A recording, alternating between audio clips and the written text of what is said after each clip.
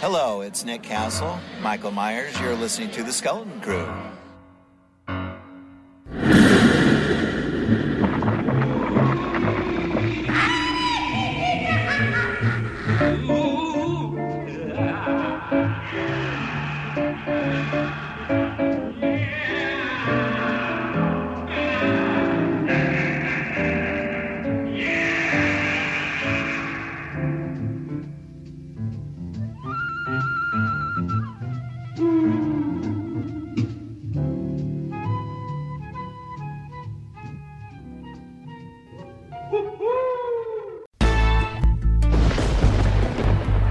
Welcome, Boneheads. It is here once again, the iconic classic, The Skeleton Crew Horror Podcast. The podcast that will tickle your funny bone and have you screaming for more. Exclusively at horrorphilia.com with your trio of numbskulls, Jamie Sammons. I like it. Dan Chase. I love fucking you guys, dude. Yo. And Alex Edwards. Yeah, asshole. Woo! You are now entering the Bone Zone.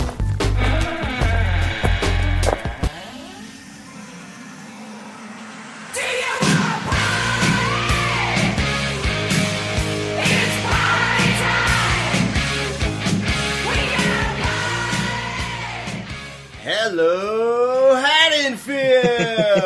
He did it again. Guess who's back? Guess who's back? Barry Sims on the mic. It is the Skeleton Crew. It's October. It's Halloween night.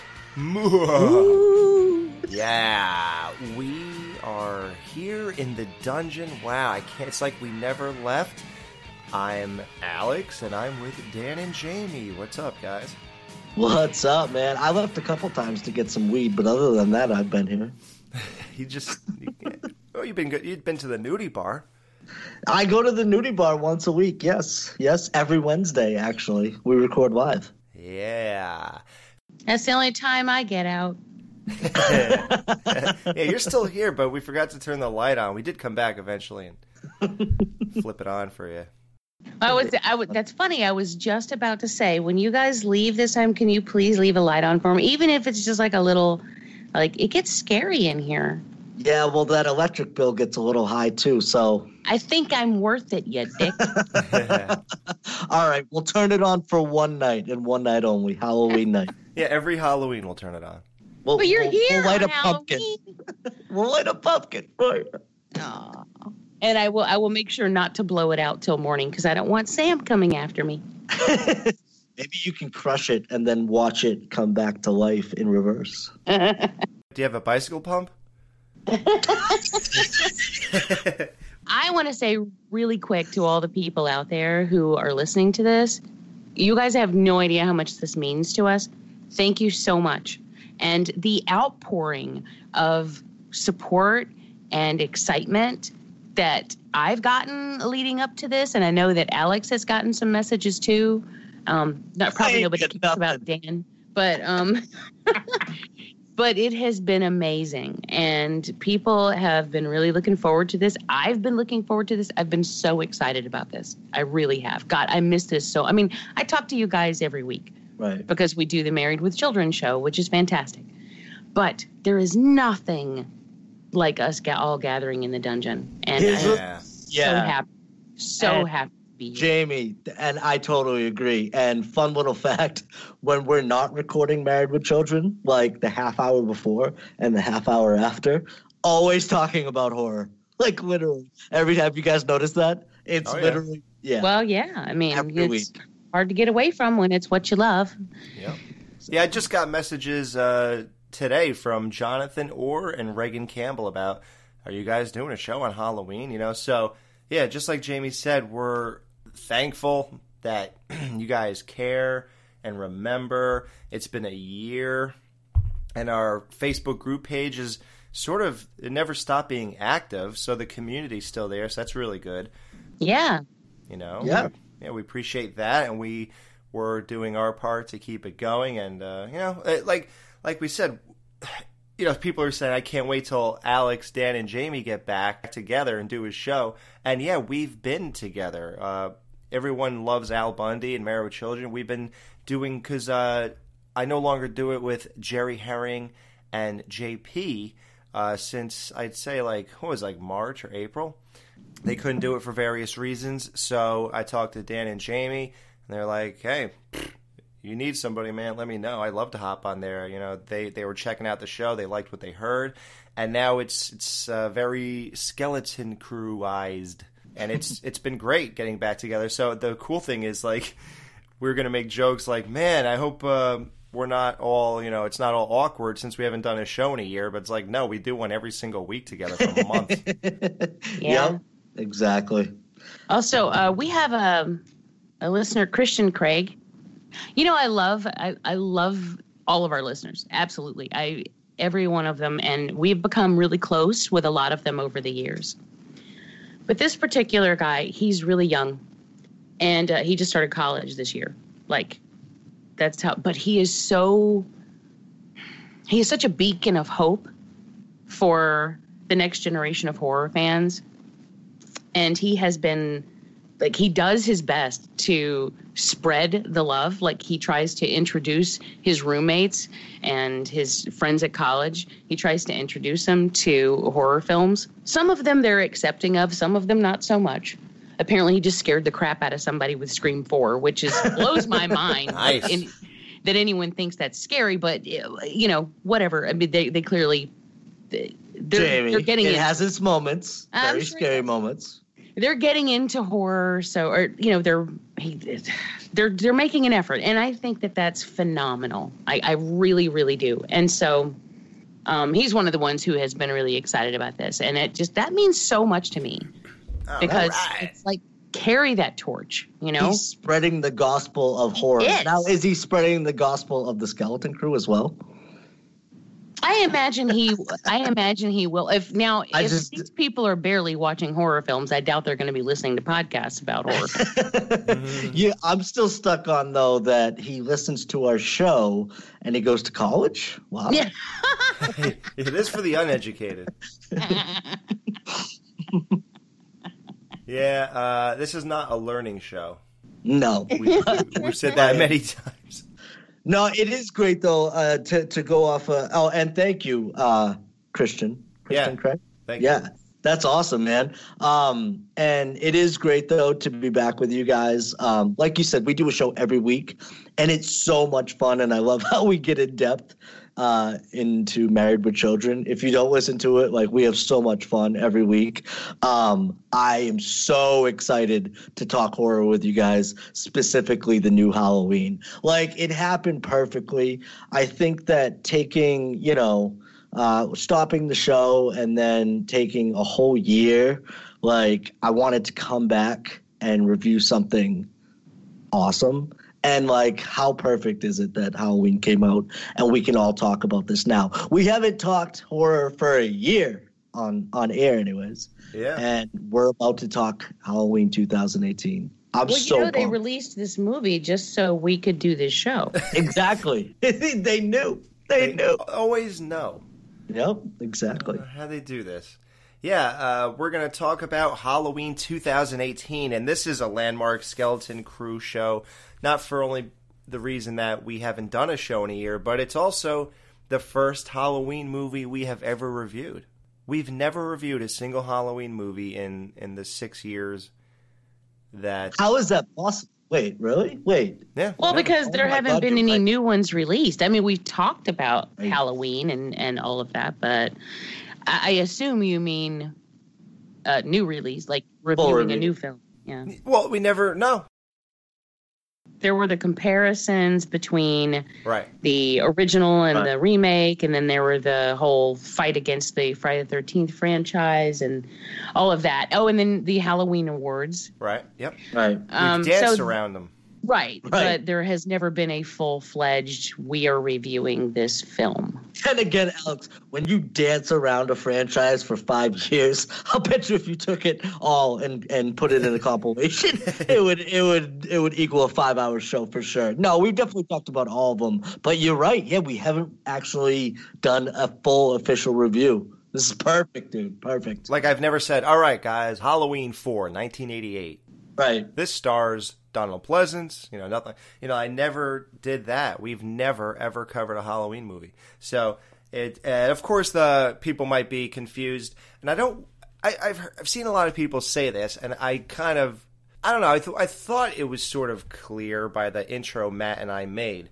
But we rebroadcast the Banana Laser Halloween retrospective on the Skeleton Crew feed because it was so good, and I did a lot for the production, for the second, for the re-release of the definitive set, and I just wanted more people to hear how great that was. That is great. Yeah, and I definitely never try to take credit as if it's ours or anything. Like, we made that super clear in the beginning of every single episode.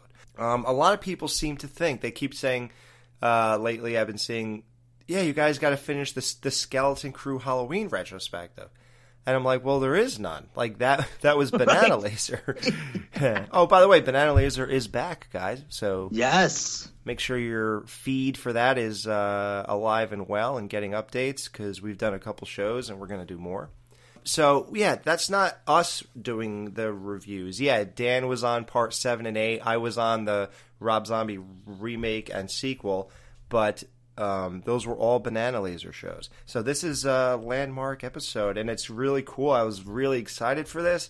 I didn't believe it was going to happen. For years, all you hear about is new Halloween movies, then it's always shut down. Then right. Carpenter's going to come direct it, then that's not happening. Then this one's going to do it, then that's not happening. Rob Zombie's going to make a part 3. That's not happening. It was a constant. All the time you heard this. So I put no thought into this until I finally saw, production shots or whatever, and then I finally gave a damn, and I was like, oh, well, okay, fine, I guess it's really happening.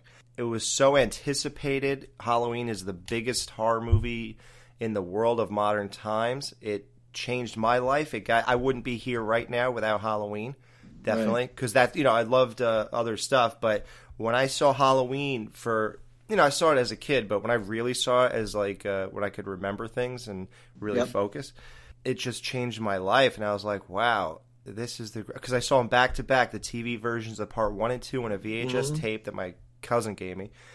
And from there, I said, wow, this is what I'm here for. This is what I'm supposed to be doing. So it's great to now be able to review the sequel to that movie and to do it with you guys and come back after a year for a Halloween special. Yep. So I guess we could get right into it. Hello, kiddies. It's me, John Kassir, the voice of the Crypt Keeper. And you're listening to The Skeleton Crew.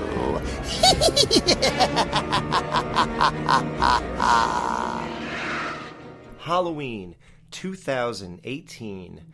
This movie is a direct sequel to the original, so people gave Jamie Lee Curtis shit about skipping over 3 movies in the Halloween franchise when she did H2O. Well, guess what? She even dismissed her 3 movies. She dismissed Halloween 2, H2O, and Halloween Resurrection. Well, we all dismissed that, right?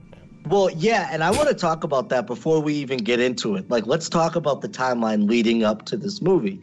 Now, to us who, follow these kind of things, we all know that this is a direct sequel. Now, do you think that the general public gets that? No. I have seen a lot of evidence to the contrary. Yep. If people are not grasping that very simple concept. Right. Horror fans on groups don't get it. Right. And Halloween fanboys don't get it. And these are people that you would expect to get it. People who have been waiting for this film and they're just not getting it. And honestly, I feel like the biggest flaw that this film made was expecting people to get it, because they're just not, and I'm obviously not everyone, but there is a good chunk of people out there who just can't seem to grasp it. Well, now that was my other question, though. Like, even as horror fans, now, do you guys have trouble going there in your mind and separating it? Because I think that we're always going to have the sequels in our heads in some capacity. But at the same time, like, we do understand that they're basically starting from scratch again. And he got out of the sanitarium once, killed a few people, got sent back in for 40 years. That's where we're at. Period. Yeah. I mean, no, I don't have any difficulty at all. Pretty simple, right? It is. You wouldn't think. As soon as I heard leading up to the film, like, oh, this movie is ignoring all the sequels, I said, okay. So I'm taking all the information that I was giving in the first film. Right. That's it. Right. I'm working on nothing but things that were directly said or things that were directly given to me within the confines of the original film. Everything beyond that, including everything that you would infer about the first one based on information you were given in the sequels. Right. Just remove it. And it's really not that difficult. I mean, maybe for some people it would help if they watched the original and then immediately went to the theater to see the new one. Right. I didn't even think that was I didn't even think that was necessary. I really didn't. I did it because I'm a dork. I just walked in and said, okay, first movie only, nothing else exists. Right. Let's go. And I don't think it was difficult. Number one, it's easy to swallow because they've done it before. We've already done this with H2O. Right. So right away, it's like, well, okay, it's not like I'm going to be shocked that we're doing this. So what do you guys think about how people were so bummed out who didn't like the Rob Zombie movies? And they're like, so this is all we're going to get from now on? Someone's going to have to kind of continue off of this mess or whatever? Right. How do you guys feel that they did the Texas Chainsaw Massacre move where they made it a direct sequel to the original and even dismissing the remake? It's because you figure once you do that, right, you can't go back. Right, you can't go back. Right. So now sometimes they come back. Sorry. Again with Robert Russell. Yeah. Wow, look at you. No, but I think that it doesn't matter, and people that get hung up on this kind of stuff has to remember exactly what you just said, dude. Why should any movie be held to the crappier, shittier, inferior sequels? Like, for real. Like, it's crazy because, like, okay, yeah, if you want to, like, okay, they're going to make a sequel to this one. Spoilers, this made a shit ton of money. Of course they're going to make a fucking sequel to this one. They made a sequel to this one because it was good and it's a good jumping off point from basically a start over again. But then again, that's going to reach a point where it's going to get played out again too. It's so stupid to try and hold yourself to go in line with the shittier sequels. Even if you were in them, apparently. Exactly, right. Like, who cares? Okay, for us as fans, like, I don't know, but, like, it's fun to see all those, like, you know, and they made it a point to point out that there are nods, and some more than others, to all of the sequels. Yeah, like, they say, listen, you're cool, we have some nostalgia for you, but we're not doing this. And, yeah. But real quick, before we get into it, opening weekend made $76 million, and so far it's at $127 million. Off a $10 million budget, way to fucking go. That's crazy. Yeah, right? Well, I think it's super fun to have 3 different timelines that you can choose from. Right. So you can actually, for those people out there, those sad fucks who like the Thorn trilogy. Right. I'm teasing you. I know that there are people out there who legitimately love those films, and that's very cool. Those people are fucking legitimately crazy. But you know, if you like the Thorn trilogy, if you want to go that direction, you can go that. It's like a choose your own adventure, for fuck's sake. Exactly. You can go 1, 2, H2O. Right. You can go 1, 2, 4, 5, 6. Right. Notice I left out Resurrection. You can go Resurrection if you want, along with H2O, really sick after fuck. H2O, or you can go 1, 2018. Right. And it's. I mean, why not? Just look at all the different ways. For one, it illustrates all the different ways that you can branch out from the originals, from the original story that Carpenter gave us, which just shows you how versatile It is. I mean, and the fact that he didn't get specific with it, which was the whole point. I mean, he has described Michael Myers as, quote, a force of nature. He is nothing but pure evil. He's basically a blank slate. You can go any direction you want with him. And however you choose to do it, you got movies to go in that direction. So I think it's kind of fun. Like, whatever you're feeling like that day, then that's the timeline you go with. What's wrong with that? Absolutely. And all those movies, let's face it, on some level, maybe other than a couple, have great rewatchability. But the thing that I think that, you know, I don't see a lot of people talking about is just how fucking exciting it is to get another Halloween movie in the theaters and what that means to so many people, regardless of what, you know, you hope it'll be or whatever. Like, it's just having fun, especially during Halloween time, which, you know, obviously, like, I love watching Halloween in October, period. I don't really like watching it outside of it too much, but it's just, it represents Halloween to me, and it always has. So for a lot of people, just I'd see anything. I know you guys would too. If the trailer even looked as bad as Resurrection, I would still see it. Like, I don't care. Like, I'm sorry, you know, and I'm going to get some level of enjoyment out of it. I think everybody would. But whether, you know, it's something to make fun of and it's so bad or whatever, there's still fun. And that aspect alone, like, this is why I was so excited to see this movie. Like, the hype, I hyped myself up to ridiculous heights this time, like, in my own head, because I was just so excited for this movie. Yeah, I mean, I was too, and you know, I live in an adjacent house. Right. Like my house is all Voorhees all the time. Mm-hmm. But I do still enjoy the Halloween series. It's not that I don't. Right. It's just that, you know, I'm not a Michael fangirl, but I still enjoy the series. So when I knew that this film was coming out, I'm getting excited. And I'm like, you know, as time is getting closer, like, there's so many times I would just come dancing into the living room and Brian's like, what's up with you? And I'm like, Halloween's coming out. Like, I'm so excited. And then we go to see the movie. I was really excited. Like, it was a thing. It was an event, you know, and then we come home and I'm still talking about it. And he probably sick of me talking about it because I've been talking about it for like a solid week and a half. Right. And then I'm like, and then I start dancing again. And he's like, what's going on now? And I'm like, Skeleton Crew and talk about Halloween, you know? So yes, I'm in it. You know, this is the perfect way to celebrate Halloween, is to, like, everyone's favorite holiday, or everyone within the sound of my voice. And to how better to celebrate that than to have a new Halloween film come out, and one that, yes, has Jamie Lee Curtis and has Michael back to his roots, which was, I think, badass.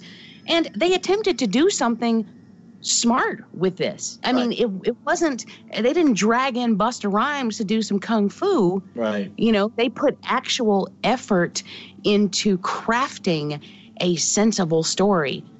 Mm-hmm. That is huge. Yes, and I totally agree. And Jamie, you're right. Like, the hype leading up to this, Lacey and I would talk for hours about this movie, theorizing where it could go, just tons of possibilities. And then you're right, after it gets out, we've still been talking about it. It's been, what, a week now? Yeah, I mean, I'll just come home randomly and I'm like, you know what? Like, I'll come walking in the door and like, and another thing. Yeah, you know? Exactly. No, but exactly. But to your point, though, I think that this movie works so well with just giving it a little bit of time. Like you just said, the more and more you think about it, the more and more the things that did work really did work. And, you know, yeah, we'll get into. Honestly, I would like to thank all of those people out there who dragged me into arguments over this film, because of them, it has deepened my love and respect for it, because the more I had to explain it, the more I began to love it. Right. And so as I'm like throwing things out there for people, it is actually deepening my own appreciation for it. So, you know, thanks. Well, absolutely. I agree with that, too. And I was excited for this, too, because of my love for Pineapple Express. Now, knowing that these guys were going to have the David Gordon Green and his writing crew, including Danny McBride, they were going to do this, I was excited because I'm a big, like, as I've said before on the crew many times, I'm a big, like, weed movie snob. I think that a lot of them just get it wrong. That one got it right in a lot of ways and was really funny. I agree. Yeah, it's perfect. Like it's one of my favorite movies.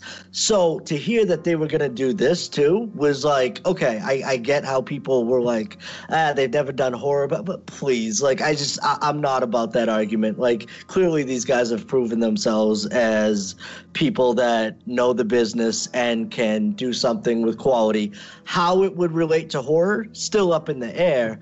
And that's another reason why I was so excited for this. Like, they got it right with that movie so well in so many aspects. Like, they knew what it was. So if they knew what that was, I had hope that they would know what the Halloween franchise was. And they talked about it a lot, too, of their interest. And I think that throughout this movie, it shows. It shows that these guys are huge fans of not only the original, but just Michael Myers in general. And they know what he is as a pop culture icon, a horror icon, all of that.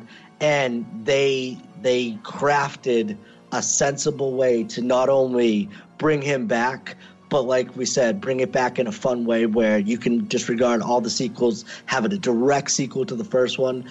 I think they nailed it. Yeah, and the best thing was when I heard that, like, Nick Castle was going to play Michael again. Of course, as it went on, we heard it was in a lower capacity than we hoped. But that made sense. I was just hoping to get him to walk most of the time, and then if there's anything going on, someone else could do it or whatever. But the dude who plays Michael Myers in this movie, I mean, let's start with how... And I love how they credit him as the Shape, too, and not Michael Myers. Right. James Jude Courtney. The thing that sells me so hard on this movie is that the way Michael's mask looks, the way his body, the guy they hired, his body type... Yep. The way he does things, the way he turns his head, walks around, everything, the music cues as he's on screen, it is just so captivating. I would easily say that this is the best depiction of Michael Myers in a Halloween film since the original. I will not argue that point. Yeah. How lucky are we? Like, when do you ever get a perfect guy to play the main... I mean, because you know my love for 2, but... I mean, I just love 2 as a film, right. But you know, every time I bring that up, you guys always bring up the fact that we're here. Let's ruin it. Yeah. Forget about it. No, really, forget about it. You know, always bring up the walking and the stuff that never bothered me because I love the film so much, but I really can't argue against it. Like you're right. It's bizarre. You're right. Like, I don't know, this guy knows what he's doing. Dick Warlock, not so much. I mean, I don't want to trash the guy. He's obviously a big part of, not that I haven't before, but he's obviously a big part of, you know, what we all, you know, everyone seems to love Halloween too, the original. Well, and at least in this one, when Laurie shoots, right, you believe that she can shoot because she's shooting guns a lot. In part 2... Oh, she's a Deadeye. No pun intended. He's the Deadeye, yeah. He's the Deadeye. He's the Deadeyes.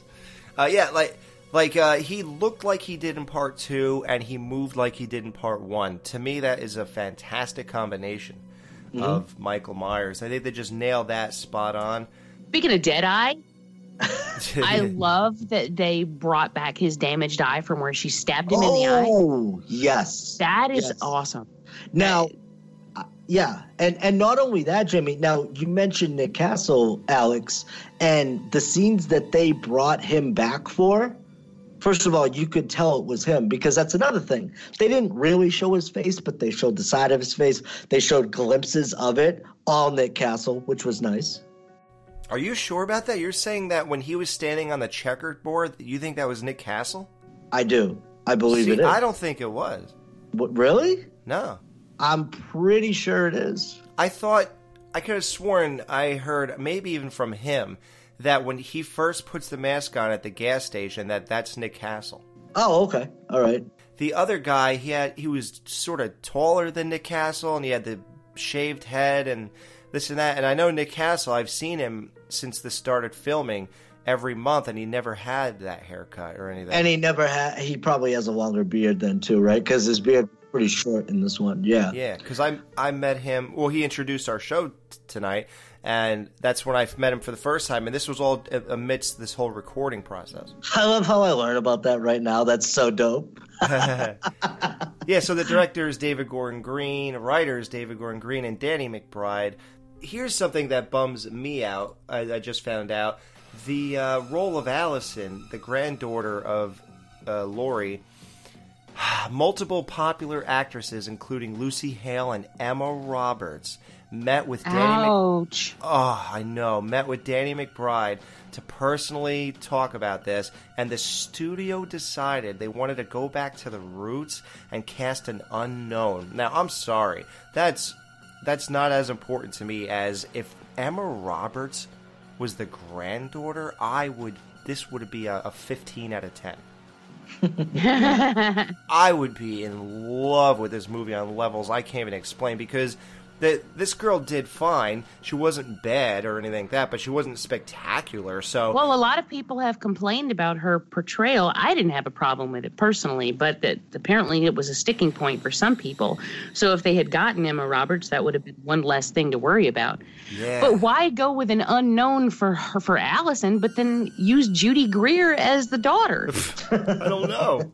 I mean, she's been around forever, and especially in horror films. So horror fans know who she is. Why? What difference does it make if the granddaughter's an unknown if you don't use an unknown for the daughter? I don't know. Like, flip-flop that, man. Get Emma Roberts, then give us an unknown daughter. Do you think Emma Roberts is a little too old to play that part? Oh, I don't know, maybe. She doesn't look it. I know, I understand that, but do you think people would buy that? I don't know. People buy whatever you sell them if you sell it hard enough. And also, yeah, that's true. Yeah, she could look like a teenager. Look like a. What about like Taissa Farmiga? That would have worked. She's good. Yeah. Now, wasn't Lucy Hale in Scream 4 with Emma Roberts? Pretty sure she is. I think you're right. I think I'm right too. No, but I thought the casting. I didn't have any problem with any of the casting. I didn't either. No, I thought that was really well done. And I mean, I know we're not, we'll be hopping around a lot, but I know that the character of Laurie, man, like, you got to rank this up there with Jamie Lee Curtis's best performances. You have to. Oh yeah, you have to. I was thinking this is probably her best performance in all of them. Like, we love her as Laurie in part one, but, she didn't know anything about acting. And I think the thing that came through in that movie was the purity of the innocence. She's not really so savvy in the business.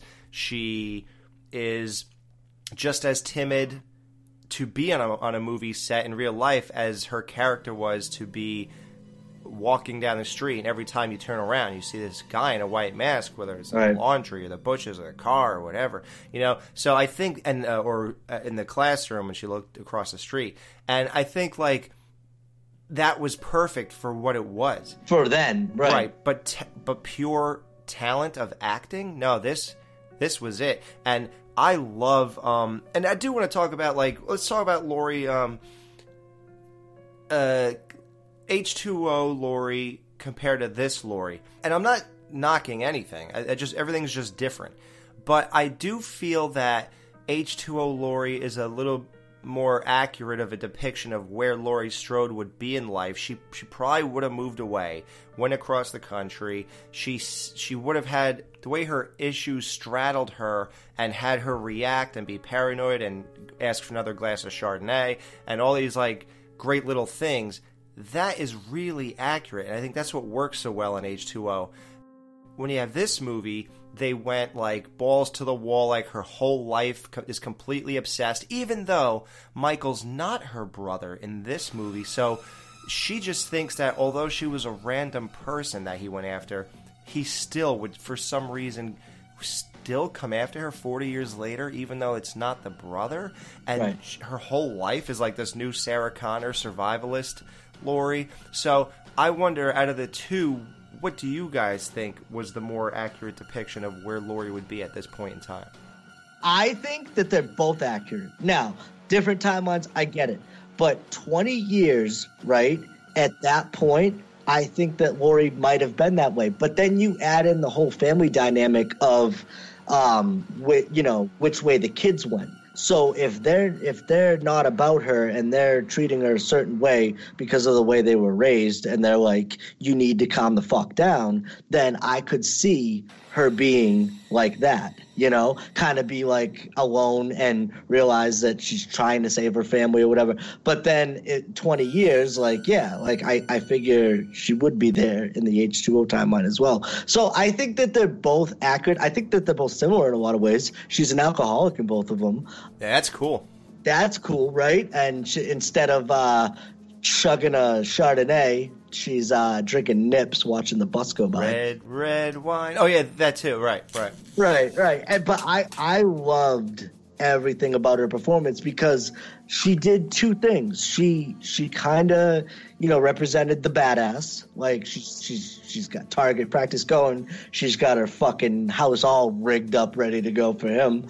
But at the same time, she still shows that vulnerability, the fragile side of her. Yeah. Oh my god! In just certain looks, like there's a look that she gives the podcasters when they ask her a question in the beginning of the movie, and I'm like, oh shit! And because you forget, like you said, like she couldn't act back then. Like I think she does a serviceable job in the first one. It's not bad by any means. No, it's not like Nancy from freaking Nightmare on Elm Street. Right, exactly. It's great, but it's just not as seasoned as this, obviously. But you take her acting ability now and apply it to it, that's something I didn't think of. Because, like you said, we're trying to connect it to the first one, trying to, forget about H2O, all that kind of thing. So you do forget, though, that, yeah, she's a badass actress now. And I think that her portrayal was spot on. Everything was – what I saw was the most dedicated person on screen every time Laurie was on. Yep. But I do, okay, like, I know we're not going to get into all the gripes, but I got to be honest with you guys. Like, when this movie first started, we got in the theater, it was, that it just starts right away, first of all. And that was a big thing for me. I didn't know how they were going to do that because the opening shot to Halloween was iconic, so I was kind of expecting something like that for a little more iconic. Yeah, it wasn't iconic at all. Right. And I'll be honest with you, as that scene played on, this is the scene with the podcasters when they go see Michael Myers and try and provoke him. By the time the Halloween credits came on screen, we just looked at each other and we were like, "Oh no." Because I fucking absolutely 100% hate that opening to this movie. And listen, we're just getting started with the review, but I was so fucking worried. I was like, what the fuck do you mean? I'm like, what was that? I was like, that was ridiculous. Like, nothing about it was good to me. And it goes with my problems later on in the movie too, with the podcasters subplot. I understand that they were necessary in a lot of aspects, but I have more fucking reasons as to why they weren't necessary at all, and they just added a stupid fucking element to it. Yeah. I think that both timelines have legitimate Lauries, and because people react to things in different ways and people are affected by things in different ways. So you take this one Laurie and H2O and this is what happened to her 20 years later. Then you take this Laurie and this is what happened to her 40 years later. They're different. And they do have their similarities, but they are vastly different in a lot of ways, but they're both completely legitimate. I don't think that you can look at any single person and say, you know what, you're reacting to that wrong. Because it's people always tell me that. You can't do it. I mean, because people react in their own way. I mean, there is no textbook way that you are required to react to something. That actually leads us directly to one of the big gripes that people have about this, and that is if they have no connection, if in fact they're not brother and sister, and this is where I just, first of all, but if all of that is true, why does he go after her 40 years later? Well, first of all, oh my God, he doesn't. He doesn't.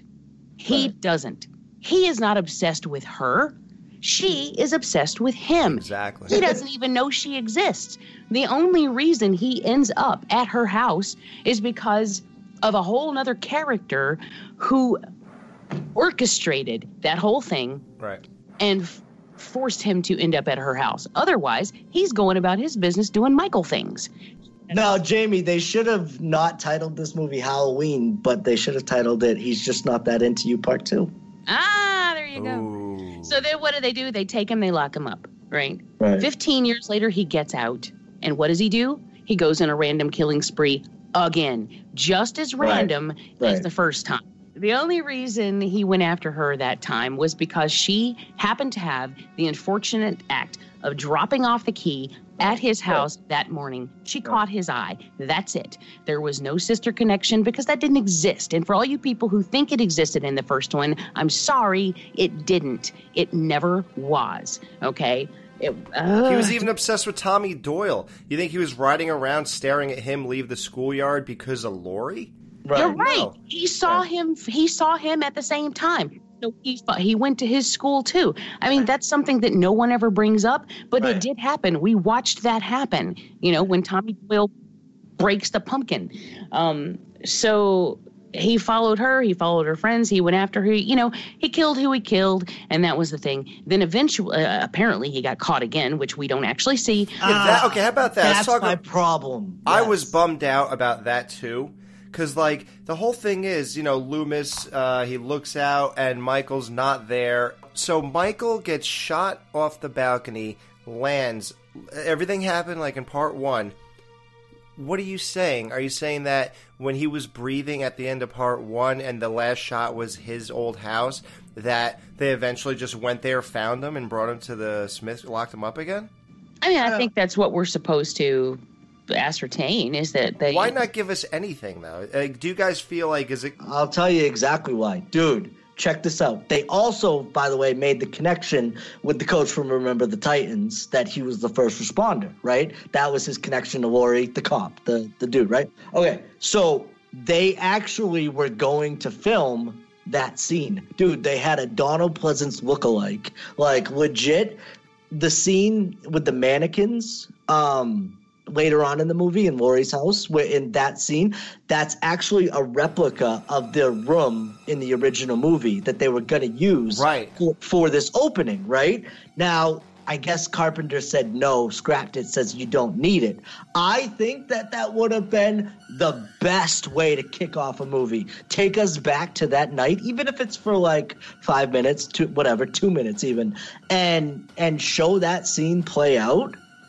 I think that would have been the best beginning, especially compared to the one that we got. Like, I thought that would have... Yeah, since it wasn't iconic or anything, yeah. And I think that night.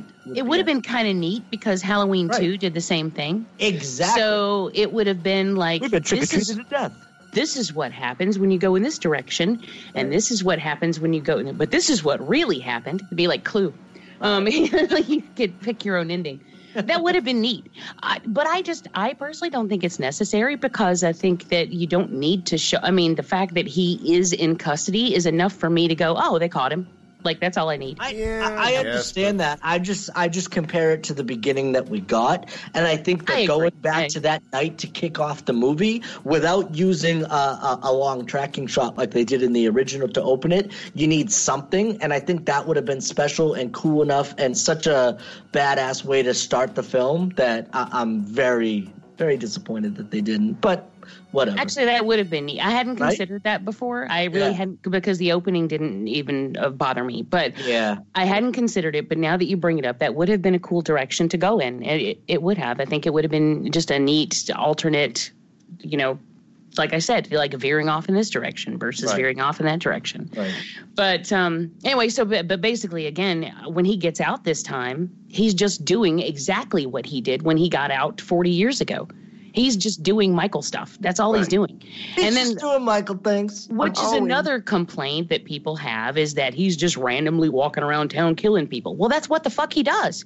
Right. He's like, you know what? I actually liken it to, and I brought this up to Brian, and he was like, okay. But this is what I think of. You know how, like, if you catch a bug under a glass, and it just keeps walking, like it just keeps walking, walking. If you lift up the glass, it'll just keep walking. And then you put the glass back down, it just keeps walking. But then you lift up the glass again, it just keeps walking. Like it just continues to go about its business. Right. You interrupt it periodically. In this case, you interrupt it for 15 years and then you interrupt it again for another 40. But when you pick up the glass off of Michael Myers, he just keeps going in the same direction he was already going. And that is, he's just doing Michael stuff. He's just killing people.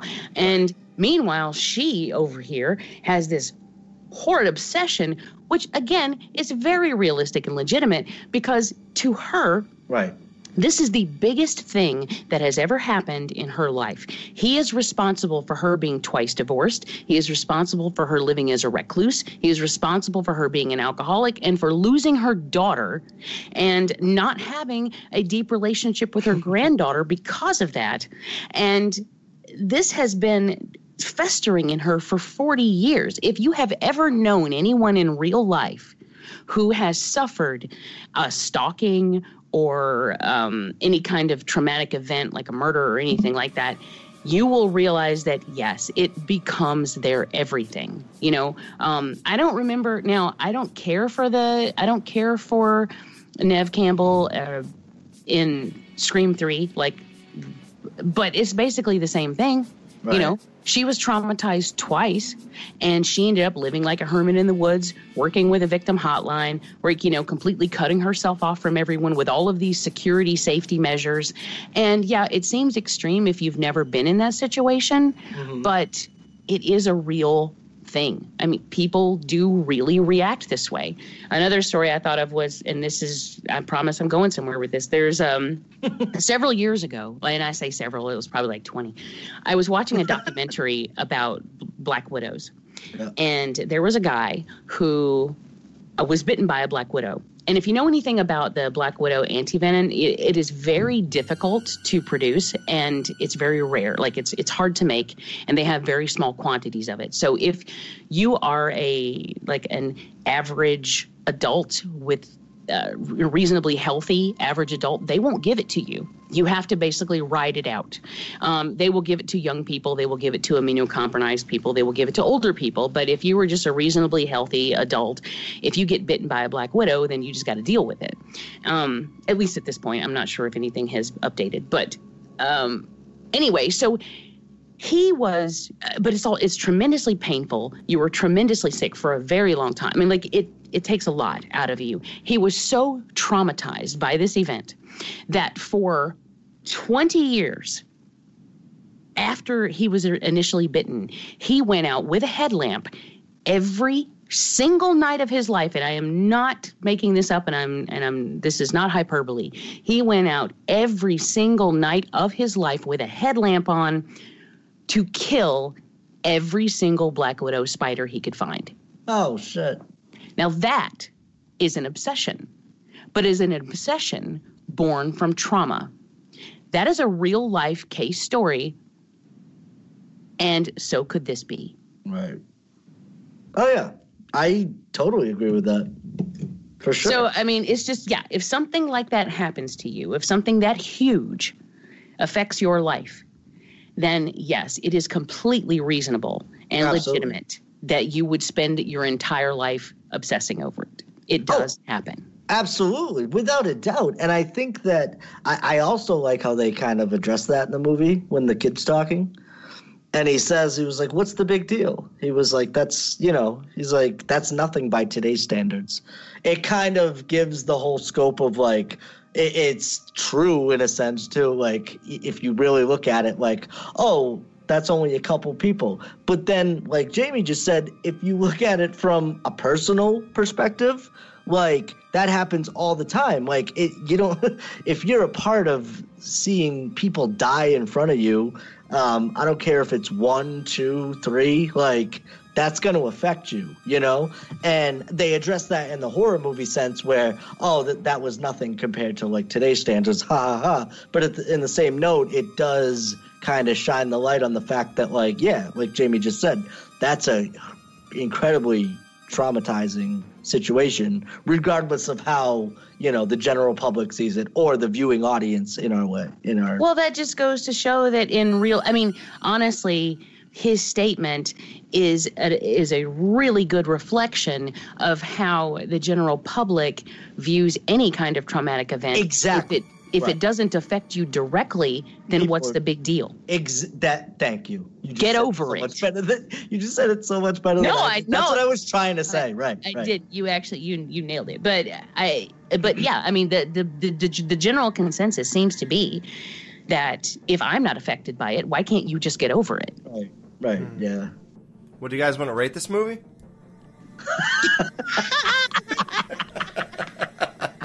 So hey man, we said in-depth discussion. Yeah, I'm glad I asked. So yeah, H2O is really not that good, I guess. Moving along. And it was also legitimate. Also, I mean, that's the thing, is that I think you could go either way and it'd be believable. Right. Yeah. Yep. And it was both times. Okay, so talk about the new Dr. Loomis, and that's funny how Laurie says that just for our right benefit. So I like this guy. I thought he had really good delivery. I liked his voice. It was a little close to pleasant, so it was like, well, I get what they're doing, but he actually was a likable character. And as the thing goes on, he wants to board the bus that Michael's transferring in. So you just figure, well, he's been watching over him. He's kind of like sort of obsessed with him, sort of the way Loomis was. Like that's his whole world and everything. He's totally unfulfilled with Michael, though, because he's fascinated by the night of 1963. He's fascinated by 1978. But since he's been in care of Michael really just does what Loomis said he did. He just sits there. He doesn't even move, doesn't talk, doesn't do anything.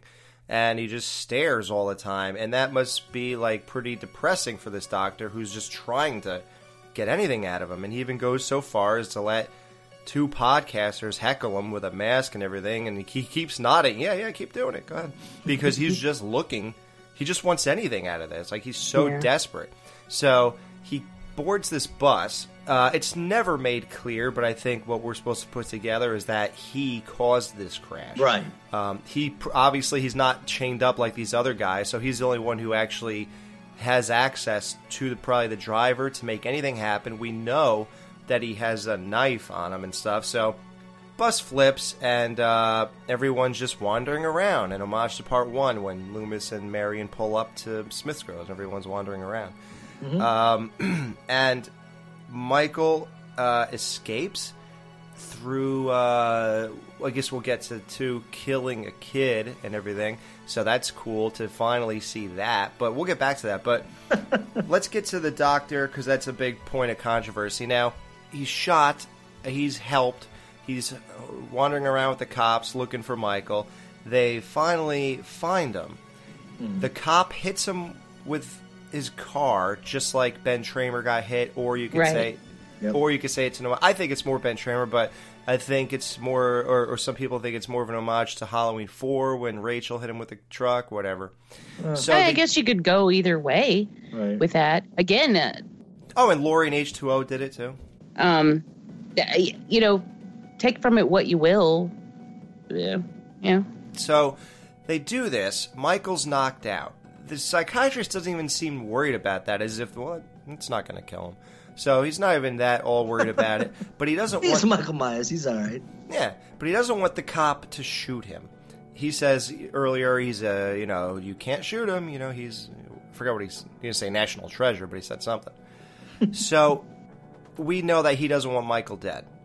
So the cop looks like he's right about to pop Michael right in the head.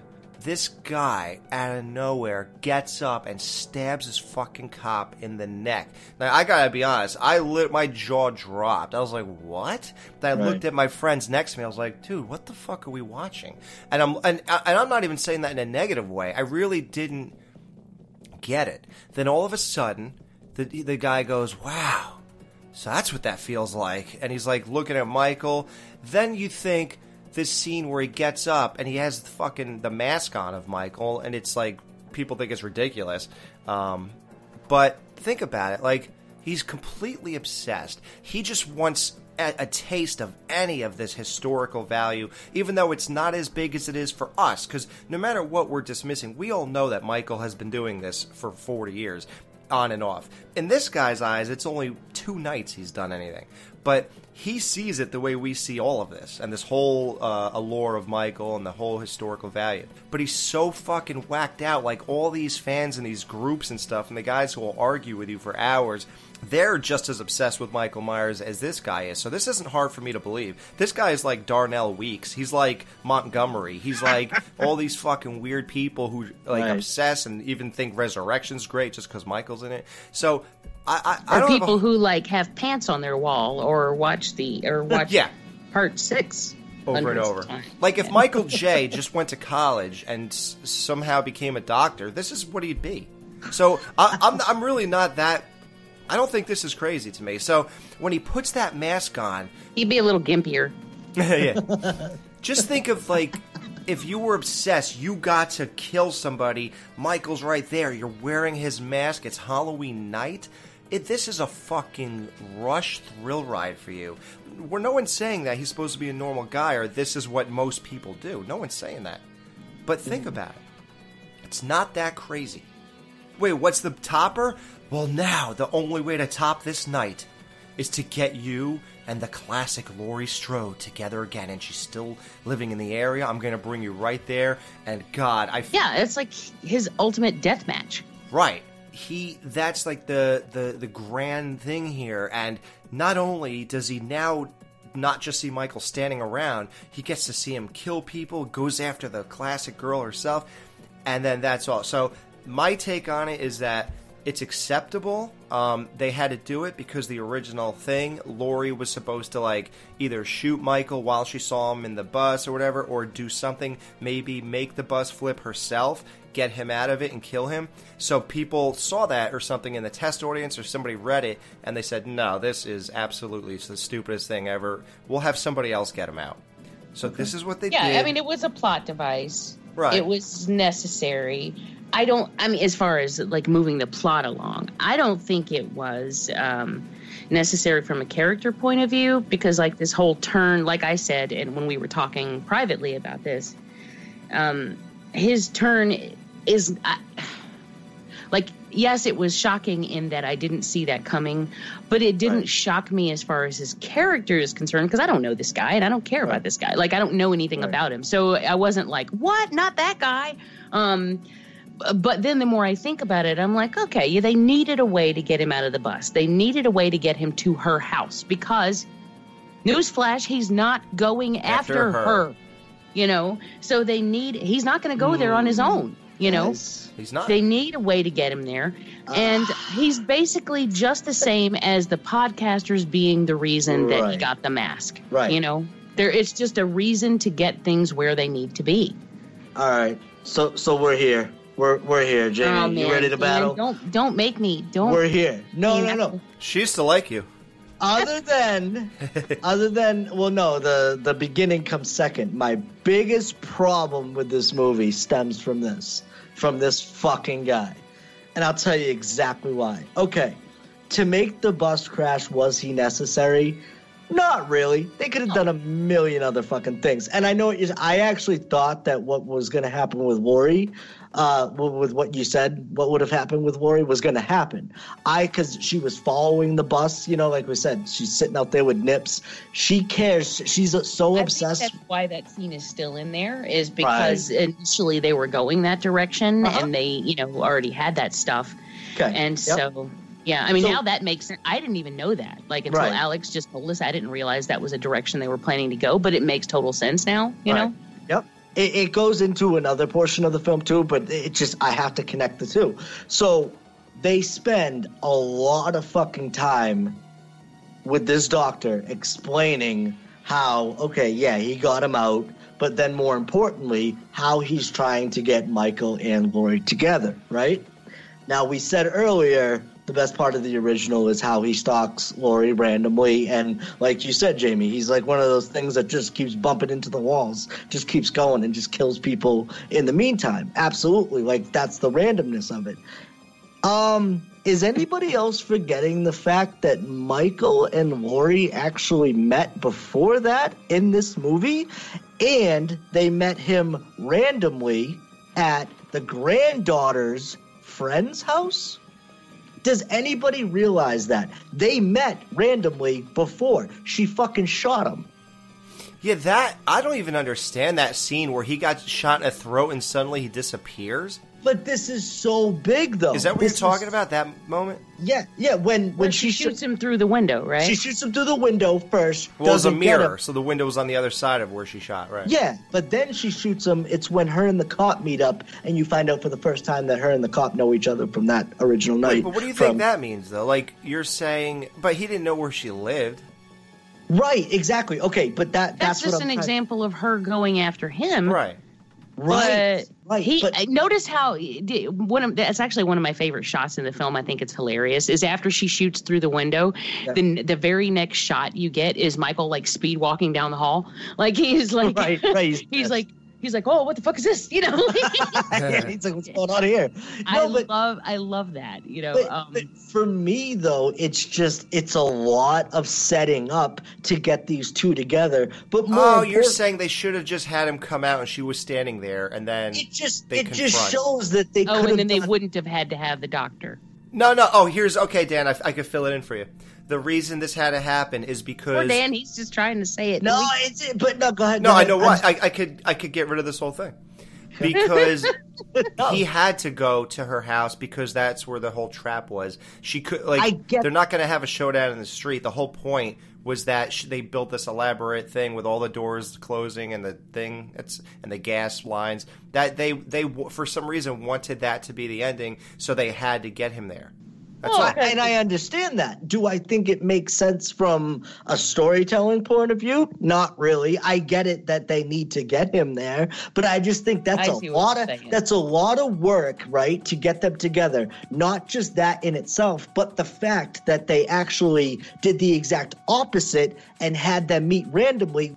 Even though I had a huge problem with it, like while watching with it, I'm like, I don't need this or whatever. It didn't really take away from my enjoyment of the film that much at all. And like that's what I'm saying. Like I'm pointing at it. I'm saying this point doesn't make sense. But Jesus Christ, neither does the fact that fucking Michael parked right across the street in the first one. Dr. Loomis didn't even fucking see it. Right. I was gonna say, Come on. We're talking about things that you could do to any of these movies, even part one. So like.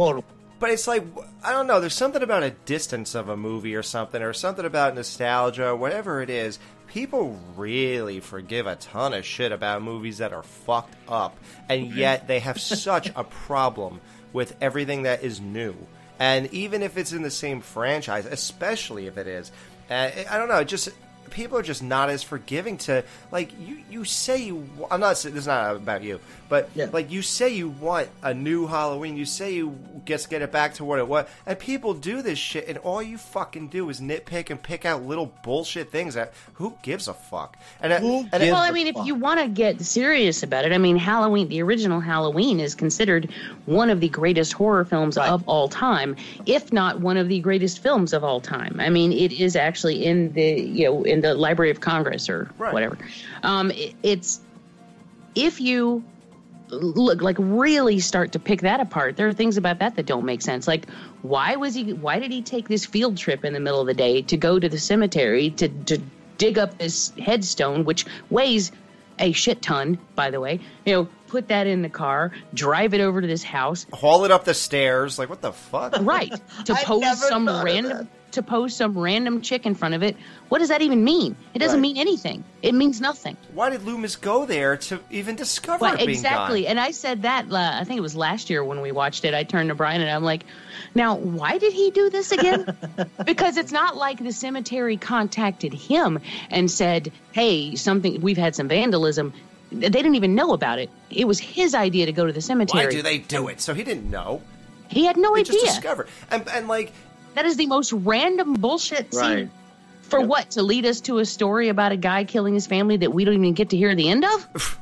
Right, Charlie Bowles. Well, and it's like, yeah, and people say, oh, in this movie, the way he grabbed that lady's head, smacked it, and then ram a knife through her neck, and all these kills were way too, this is like almost like Jason kills and stuff, and it's he's too powerful. I go, how do you even, how do you lift a tombstone that weighs that much out of the ground, haul it upstairs? He's powerful. Yeah, he was powerful. This wasn't ramped up, absolutely, but it's ramped up for today's audiences. You think anybody going in that theater wants to see him reach around and just choke somebody in a car?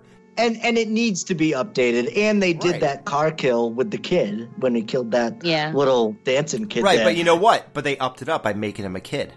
Right, but that's the thing, and I totally agree with what you said, dude. Where you absolutely have to update it, and people you can't do the original Halloween today. People would be like, "This is boring as fuck." They'd walk right out of the theater. They do say that now about the original Halloween. I personally fucking love Cop-O-Lantern. I think that is an amazing moment. But here's the funny thing is when I saw the trailers for this film way before it was released, and we get that moment in the trailer where he comes into the bathroom and sprinkles the teeth onto the ground, and it looks all gritty, like it looks dirty, it looks grimy, it almost looks like I got scared for a moment that they were leaning toward Rob Zombie right there. Right. And I was like, please don't do that. Please don't. I mean, and it's not, I don't have an issue with Rob Zombie's aesthetics. Like they are, he definitely has a cool visual style that I don't have a problem with. But if we're talking about bouncing, and at this point we already knew, we're going to be bouncing off strictly the original film here. I wanted to keep it more in line with how the original film was, So I didn't want that over-the-top crazy gore and violence like you would get from a zombie film, where somebody's like ripping somebody end to end and blood spraying everywhere. Like I didn't really want that. So I was afraid of it. But then when I went to see this film, I was relieved because I think they found a really nice balance. Between the very non-existent gore of the first one, and to me it had its gory moments like Cop-O-Lantern, like I mentioned, and the bathroom and the head stomping. But that was great. But it still was reserved. When you think of it in terms of other more gory films. Right, exactly. And I think you're right, Jamie, when you said the balance. Now, I think something that people would recognize, now whether you like this or not is a whole other debate, but there's actually a lot of off-screen kills in this movie as well. Yeah, like the reverse Bob kill, where the kid was facing the wall and he was stabbed up against the wall. Yeah. There were quite a few. And I think that whether you like that or not, like whatever, but it is balanced, and there is one very over-the-top kill that I fucking love. I know you guys know what I'm talking about, but it's so fucking perfect. But they didn't do that throughout the whole movie. I think that they found a perfect balance, Yeah, and I honestly think the woman in the window that you were referenced earlier, I love that. I think that was a very subtle. I loved it. I don't feel like that was a Jason kill at all. I think it was very subtle, but it was very effective. I mean, it's not like her, everything was sprayed all over the place and, shit was hanging out. I mean, that didn't happen. It was, very contained. I heard CGI was the complaint a lot there, too. But my audience, when we saw that film, my audience reacted stronger to that kill than any other kill in the movie. Me too. Can we talk about that scene? That whole scene? The tracking shot? Oh, my dude. That was favorite part of the fucking movie. Oh, yeah. Easily. Oh, my God. Can we go through it, please? I thought, this is what I have been waiting for. Please. For 20 years. Right? Dude, right? Okay, so right out of the gate, right? He's walking, bumps into the kids from Halloween 3. Boom. Or the mask. No, right? he actually bumps into the Boombox Boy from Halloween 2. He does? Yeah. Okay, but he passes the kids. Yeah, those other kids do at some point walk past. Yeah, yep. Okay, right there. And then, obviously, that leads into the Elrod. I want to say tribute because they actually refer to Mr. Elrod later. Yeah, I didn't like that. I thought that was a little too on the nose. Yeah. I thought they should have just done what they did and then someone else could be that guy in the backyard. Yeah. Yeah, exactly. Yeah, but by the way, that fat kid. By the way, I didn't like him. The fat fucking friend that got that. There was another off-screen kill, by the way, but I thought he was a little too much. Wasn't really necessary, but I get it. It's a Halloween kill. Whatever. I was okay with him. But you know where I think they kind of dropped the ball in this whole thing? It was an interesting setup, the motion detector, because when it turned off, when Michael moved, it never picked up on him. Now, that was kind of interesting, and it only picked up when the fat kid moved. Oh, right. The problem with it, though, is that it was so good, and it seemed like this is going to be fucking great. Every time it went off, he was somewhere else, then he was here, and you're just like, oh, God, when this thing goes back on, he's going to either be right in this kid's face or whatever the fuck. And something just went wrong with editing or filming or something, because when it went back on for the big grand finale jump scare, it was no jump scare. It's so distracting because Michael swipes at the kid. So now I'm wondering, am I supposed to be focused on, did he hit? Oh, wait, the kid's running. Wait, what just happened? Wait, where was he? I don't get it. What am I looking at? Like, where is the fucking jump scare when it goes back on? All I saw was a swipe. I don't know what he hit, if he hit him. I don't know what the fuck's happening. All I know is now we're chasing this kid. I'm just like, what the fuck did you just do to a scene that was gonna be so great? Right. What did I miss here? But right, am I the only one who was wondering where the big great ending of this whole great setup was?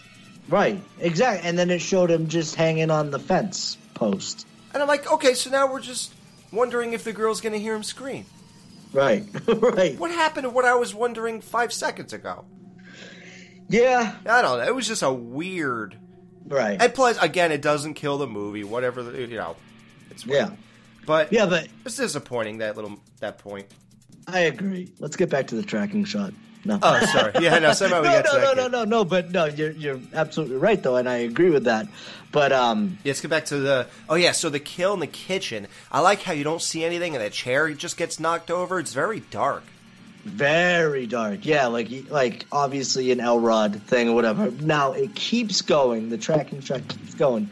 Now, by this point, it's like, I'm sorry, but they are doing so much in this one scene. Like you said, like tribute to Halloween 2, tribute to Halloween 3, another tribute to Halloween 2. Then they go back. You find out that Michael does draw the line at babies.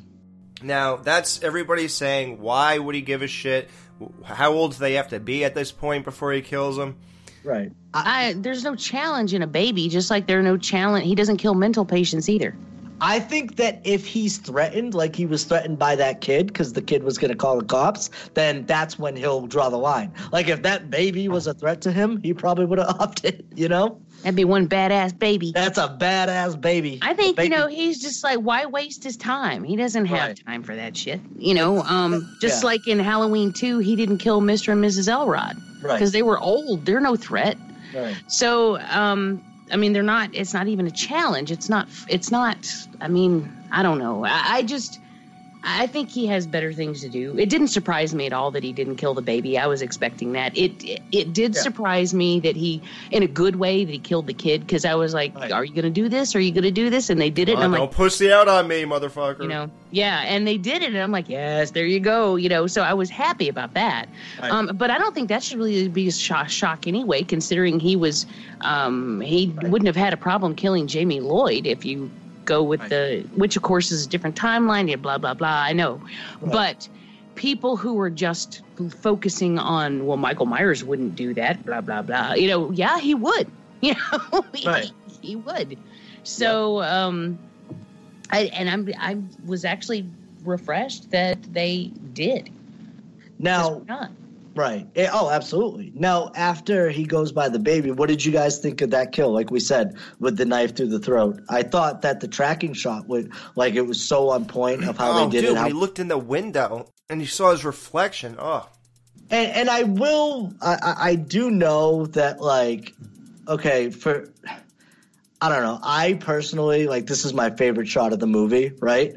After that kill, which is, like we said, literally the balance of the kills, like we said, with the Elrod kill off screen, then it continues, it goes, and then you get the brutal one, and that wasn't necessarily a typical kill either. That was a knife through the fucking, enter the back of the throat through the front. Pretty fucking badass, right?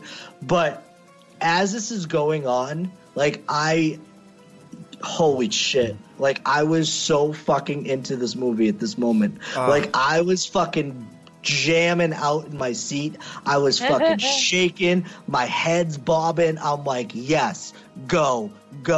Like, the fucking Patriots are running. Do your thing, baby. Do your thing. And then it fucking, and I know this is fucking on purpose, but then it culminates with the score and everything when he opens that fucking door back up and he's out in the streets again with the kids. That is, I think, the greatest fucking moment of this movie. The score just builds.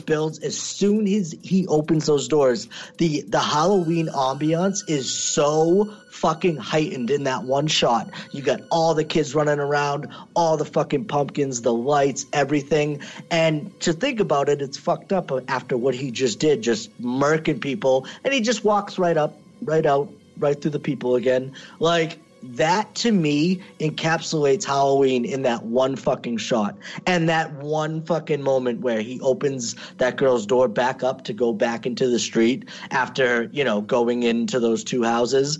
I thought that was so fucking perfect. And in that moment, I was like, holy shit, this fucking movie is incredible. Well, I mean, to me, I think you nailed it when you said it encapsulates Halloween. It encapsulates Michael Myers. This is what, I mean, you don't stop him. He's going to keep going. And he doesn't care. Like, it's not like he's sneaking around. Right. You know, he's not hiding. No. He's just walking and doing. Like, he's just like, oh, I see this. And it's kind of funny. Like, on one hand, I think it lacks suspense. Like, there is no suspense here because you're just watching, you're following him and you're watching him do this stuff. So you know what's going to happen. There's no shock. There's no surprise. Right. So, yeah, there's that. But you also have, like, the unmitigated glee of just watching him do his thing. And, like, you know, he's walking down the street. Oh, there's one. And then he's, like, you know, and then he goes. And he's like, exactly, you know. And, you know, then, of course, I guess people say, well, why didn't he kill the kids in the street? Well, because they're in the middle of the street. I mean, like, he's not stupid. Like, yeah, he doesn't want all the cops after him. Well, no, he's probably thinking, well, fuck, I did this once before and they got me real quick, so I'm going to fucking just be a little bit more careful. Like, I feel like he learned more from his last stint in Smith's Grove than he did the first time. And mainly that was a nod to the first one, which a lot of people also have issue with, is that the fact that they keep doing all these nods to the sequels. Why are they nodding to the sequels if they don't exist? You blah blah blah. That's insane. Fan service, you dick. It's like that's specifically for us, because they're saying, yeah, we get that there are all these other movies out here and we're forcing you to ignore them, and you may be a huge fan of all those movies. We understand that, so here's a little something for you. And also for us, because we happen to be Halloween fans too, you know, people who made the movie. I mean, it's like they get it. And I personally, every time I saw one of those little things, it made me that much happier, because you know you're dealing with people who understand, who actually have seen the films. You know, they're not pulling a Ronnie Yu here where they've never seen the movies. You know, these are people who get it. Right. And if anybody has not realized, this movie is The Force Awakens. This is identical. Like, everything that Star Wars movie was to Star Wars and Star Wars fans, that is exactly what this is. Bringing back all the old school people, doing a bunch of nods, doing words like Laurie's, all the, you know, Easter eggs, or whatever you want to call them, that we get. Laurie saying, that's the idea. You know, like, all of this stuff. having Nick Castle come back to do this, having Jamie Lee Curtis come back, having this whole tracking shot that's complete fan service, having the opening credits identical to the original movie, like having John Carpenter do the music, having Michael finally look like Michael again. I mean, this was The Force Awakens. It's identical. Right. And people are even complaining the same way they complained about Force Awakens. Yeah. They said, Force Awakens is the same shit as The New Hope. It's just updated for today. I've already heard that this movie is the same goddamn thing as the original, just updated for today. It's the same thing. You can't make people happy. You know, either you give them what they want and they complain, or you give them what they don't want and they complain. I mean, they're going to complain. That's all there is to it. Like everyone said, the last 3 Star Wars, those fucking shitty prequels, were garbage. They did not make me feel like I was watching Star Wars. This did not have the feel of the original. The characters were hardly there. This and that. So they make this Force Awakens. They have it's the same feel, the same outline. It should make you feel like you're watching the old movies. But we don't want that either now because it's too much like the old movies and this and that. So they did the same, if you want to quote, mistake here. We'll make it feel like it's Halloween. You'll even get all these nods, and you'll feel like all your movies are all in one big movie. It'll be great. No. Why did you do so many nods? Why didn't you just focus on what's happening? You're too focused on the nods, and this fucking movie has so many holes in it, and blah, blah, and it's just a rip-off of part 1, and blah. It's like, what the fuck do you want? You just got a bunch of movies. You hated Rob Zombie, because that's not Michael. This isn't this. It's trashy. So we give you everything you seemingly want, and you still have fucking nothing but problems. And I'm not even saying this to put a blanket on the majority. I think the majority of people like this movie. Right. I think so too. I mean, most people have been saying positive things. Right. You know, if you look at interviews with David Gordon Green and Danny McBride. Thank you, Danny McBride. They are so excited. Yes. And they're so happy. And David Gordon Green says things like, he says things like, I'm so excited to see the response. I think people are really going to be happy with this. Like, that's what they want. They want people to enjoy it. They want people to have fun with it. They want people to say, thank you for giving us everything that we've been saying that we wanted all of these years. No, Jamie, no. I'm wondering why she said grandmother.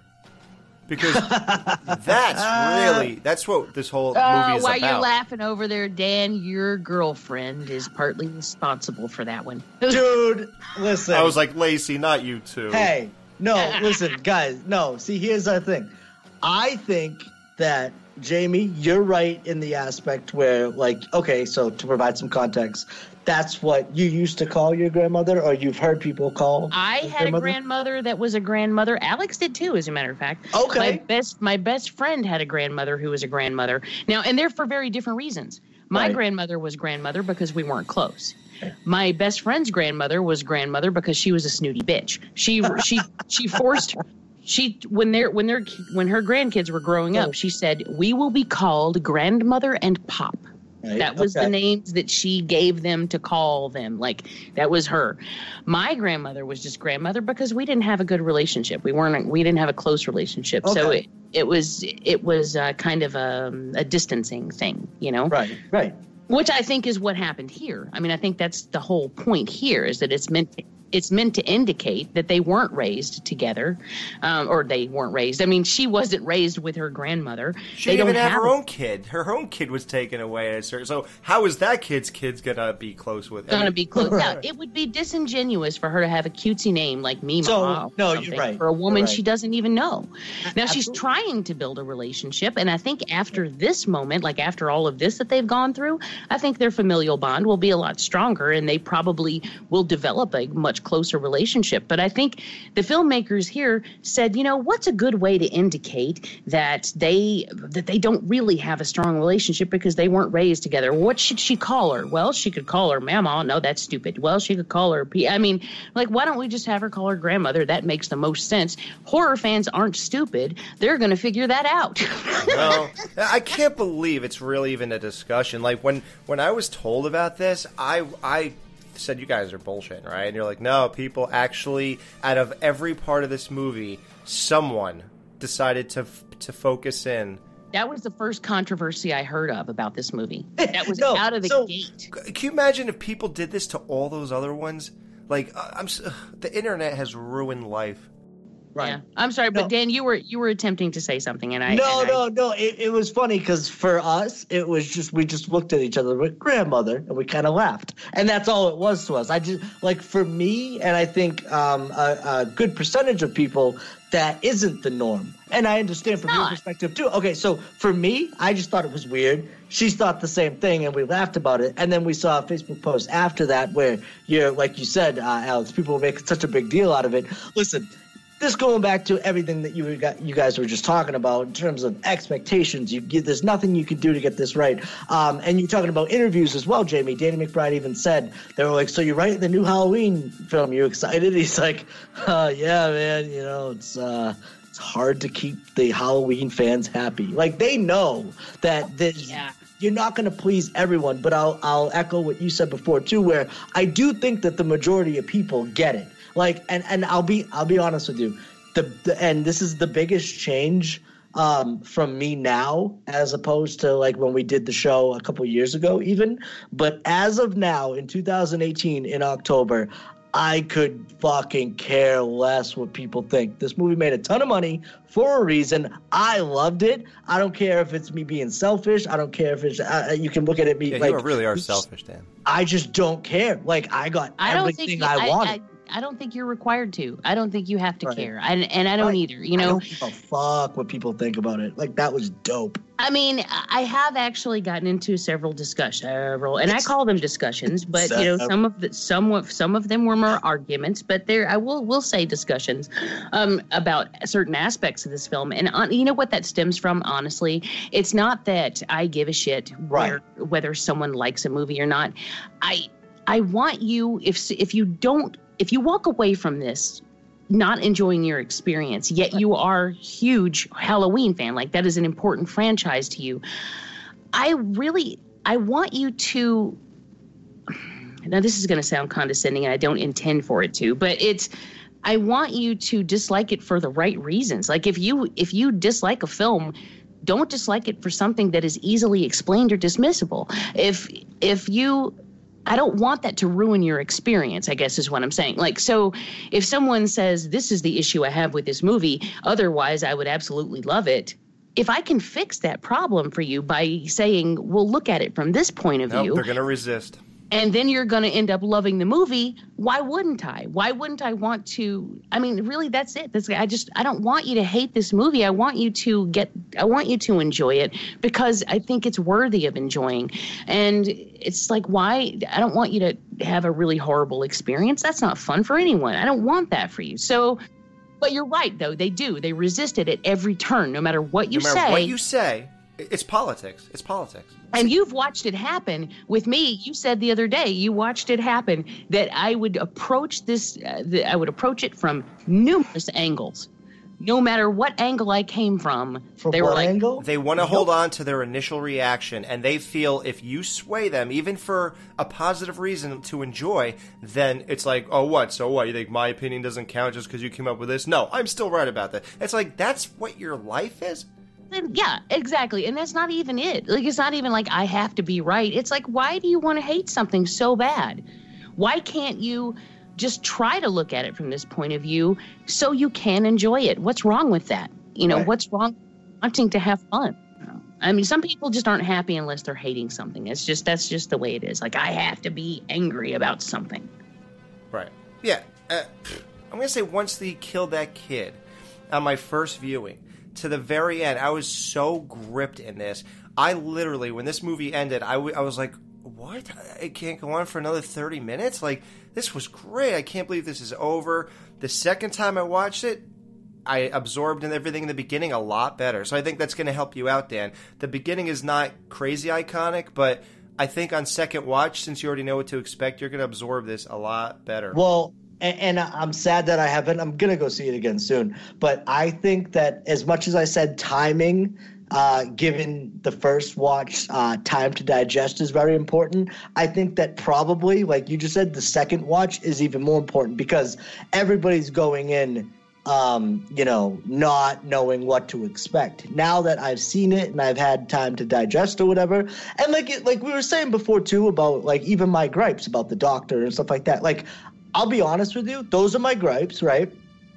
I just like fucking talking about Halloween movies. Like, it's fun. Even if there's shit wrong with them, I just love, like, that didn't make sense. But like I said, it's not indicative of my feeling overall, like, oh, I don't like this movie. Like, I fucking loved this movie. It's not without its problems with me, but I don't give a fuck. Right, exactly. Dude, like, you know what you should do? If somebody brings up grandmother again, you know what you do? You post a bunch of pictures on their wall. You post little rocks on the floor, and Michael can't walk past them. You post a different Myers house.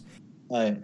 To me, which is one of the most egregious things. I mean, they didn't even try to make it look the same. It was a completely different style, different color, different. I mean, imagine we got people who have a problem with grandmother. What the fuck would they have done if they had the internet when you went to a movie and it wasn't even the same fucking house? What would you have done then? What would you have done when the mask just changes for no reason back then? Which, by the way, why has it taken them 40 years to be able to recreate the mask? I mean, Jesus Christ, it can't be that hard. And they nailed it. They nailed it this time, but it took them fucking 40 years to do it. Like, someone actually gave a shit enough to do it. But why is it so goddamn hard? Right. Like, I don't know. But that's another thing they got right. They got it right. Yeah, post the masks of all these movies. Post Busta Rhymes. Post The White Horse, even though I like that movie. But hey, post The White Horse. You know, like, remind people of real shit that there is to discuss. Instead, you're worried about how a girl addresses. Michael raped his sister and got her pregnant, but this girl called her grandmother. Holy shit. I am done with this movie, man. I just don't get it. You love to not like. Well, now let's get into some other things, though, that I think that they really got right is the fucking score. I forgot for a minute that Carpenter did the score. Dude, I bought the vinyl, man. Oh my god. Okay. So when the Halloween theme hits, but it's different, you guys know what I'm talking about. It's very fucking guitar rockish fucking at some points, right? You guys know what I'm saying? Yeah, absolutely. My mind, my thought process was, I don't know if I like it. I don't know if I like it. Holy fucking shit, I love it. Like, it was that quick, too. Like, I needed a second to digest it because it was so new and it was very different. But I was like, holy fucking shit, I love that. And throughout the whole movie, I fucking think that they nailed the cues, too. The cues were all perfect. Yep, absolutely. That's important. That's very important. That was so important to the original movie.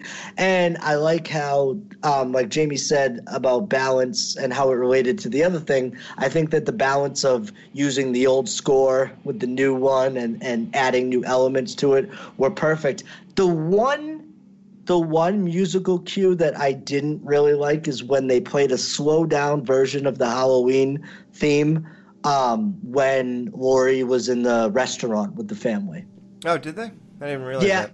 I was so her performance was so gripping. I really didn't even notice. Like, I really felt for her when she went to that table and it was all awkward, and she took that drink and just fucking down. Oh yeah, that was some H2O shit. Yeah. Oh god, yeah. That was obviously an homage to my favorite Chardonnay joke, but like that, it was just. I saw such a fragile person on screen. Like Jamie Lee Curtis, God, she really said, "Fuck it, I'm going all the way with this one." Blah blah blah, you know. And she's proud of it. She posts about this movie all the time right now on her Instagram. She did a lot of press conferences where people said, you know, do people ever try to scare you with the hockey mask? You know, things like that. She was pissed. She, yeah. Well, she should be, because that's great, though. That's great. I saw an interview with her the other day where she was talking about how, no, I didn't think I would ever do another Halloween movie, but, when I read this, and it was like, she read this script, she agreed to do the film, and then right after that, the whole Me Too movement started, and she's like, real women who had real trauma started coming out. Yep. And she's like, at that moment, she's like, it was this weird symbiosis between a film role and real life.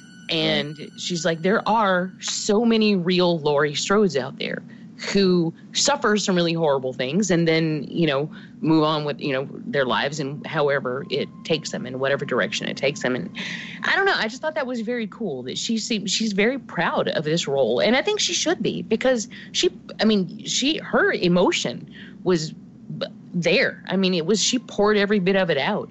And the only thing I don't like about the restaurant scene is Judy Greer's awkward, she basically does this whole exposition dump about how she was raised, when they're standing in the street after, and she's like, "Oh, I never told you how I was raised," and then blah blah blah, and it just seemed to me kind of awkward and bizarre. Like, okay, well, that's a good place to put that. What? And I also think that it plays into the end too, you guys. And I know we're not there just quite yet. No, we don't do walkthroughs. You could say whatever you want. Okay, so the whole thing, right? That I was not that I'm confused about it. I'm just trying to see what they were going for with this. Now, are we to believe, because when Judy Greer does that twist where she basically plays victim, right? She's like, I can't do this, Mom. Okay. Now, what does that actually imply? Does that imply that she was faking it the whole time? Or do you think that she really did feel the way she did throughout the entire film, except for the end there when she realized this is my fate and this is my life? I think she felt the way she portrayed that she felt the entire time. I think she thought her mom was a nut. Right.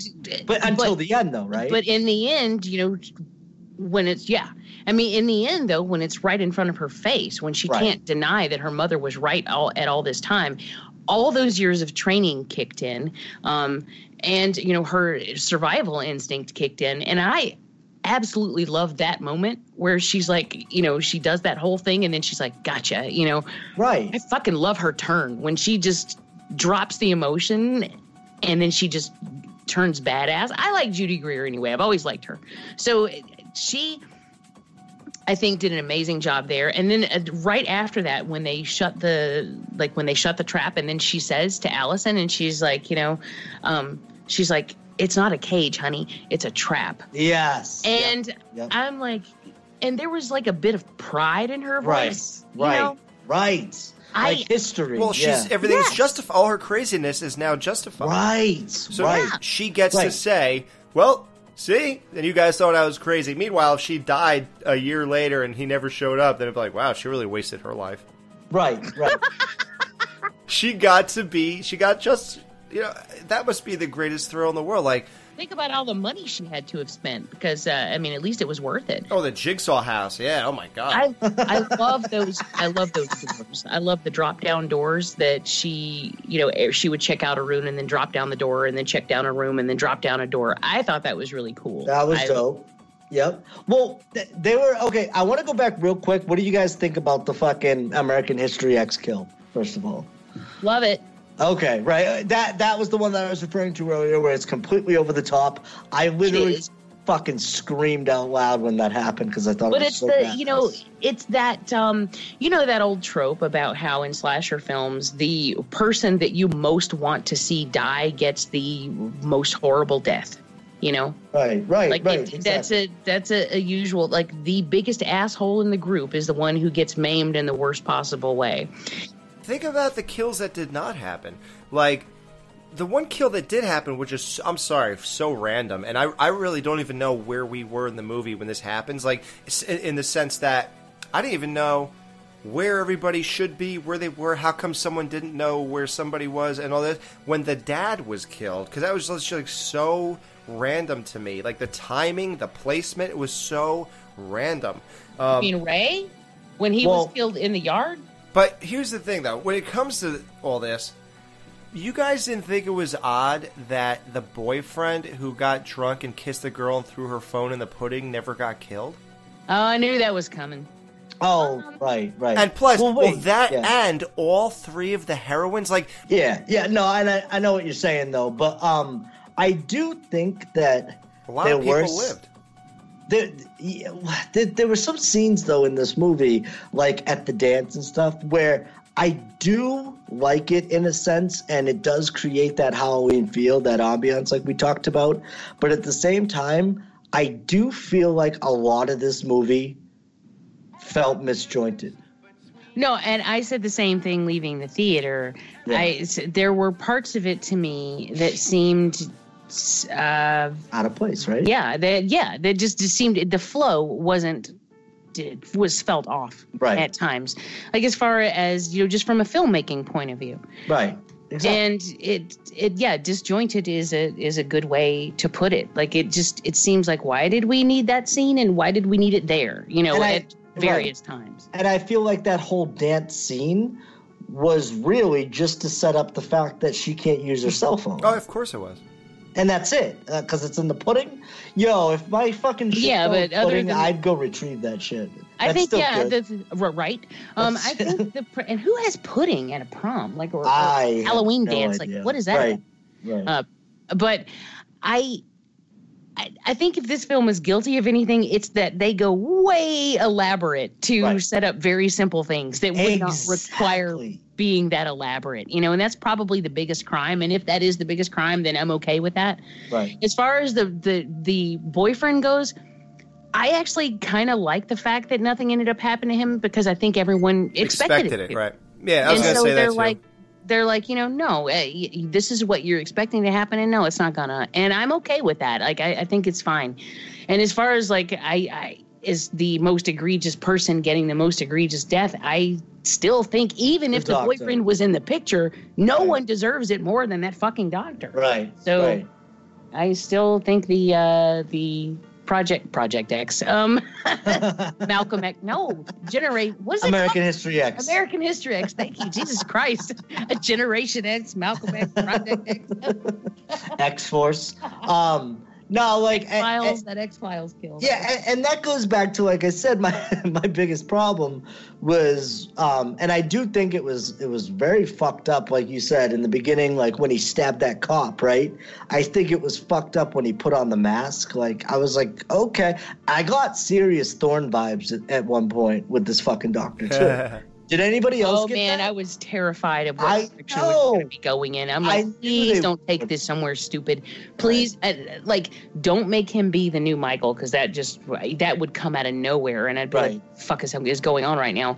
But like when that moment happened, my mind is going in all these different directions, and I'm like, I was scared. Yeah, it's like, where are we going with this? But it did pay off with one really great scene though. Like, imagine how terrified you'd be if you were this girl and this asshole locks you in the back of a cop car and Michael Myers' body is back there with you, and all of a sudden you see him start to move. I'd be like, oh my god! I know that created tension. But here's another problem I have with that. Okay, he's nutty, he's crazy, right? But we can't negate the fact that he is a doctor. Now, do you think a doctor in that position would be that gullible to believe her when she says, "Oh, he talked to me. Yeah, let me out and I'll tell you."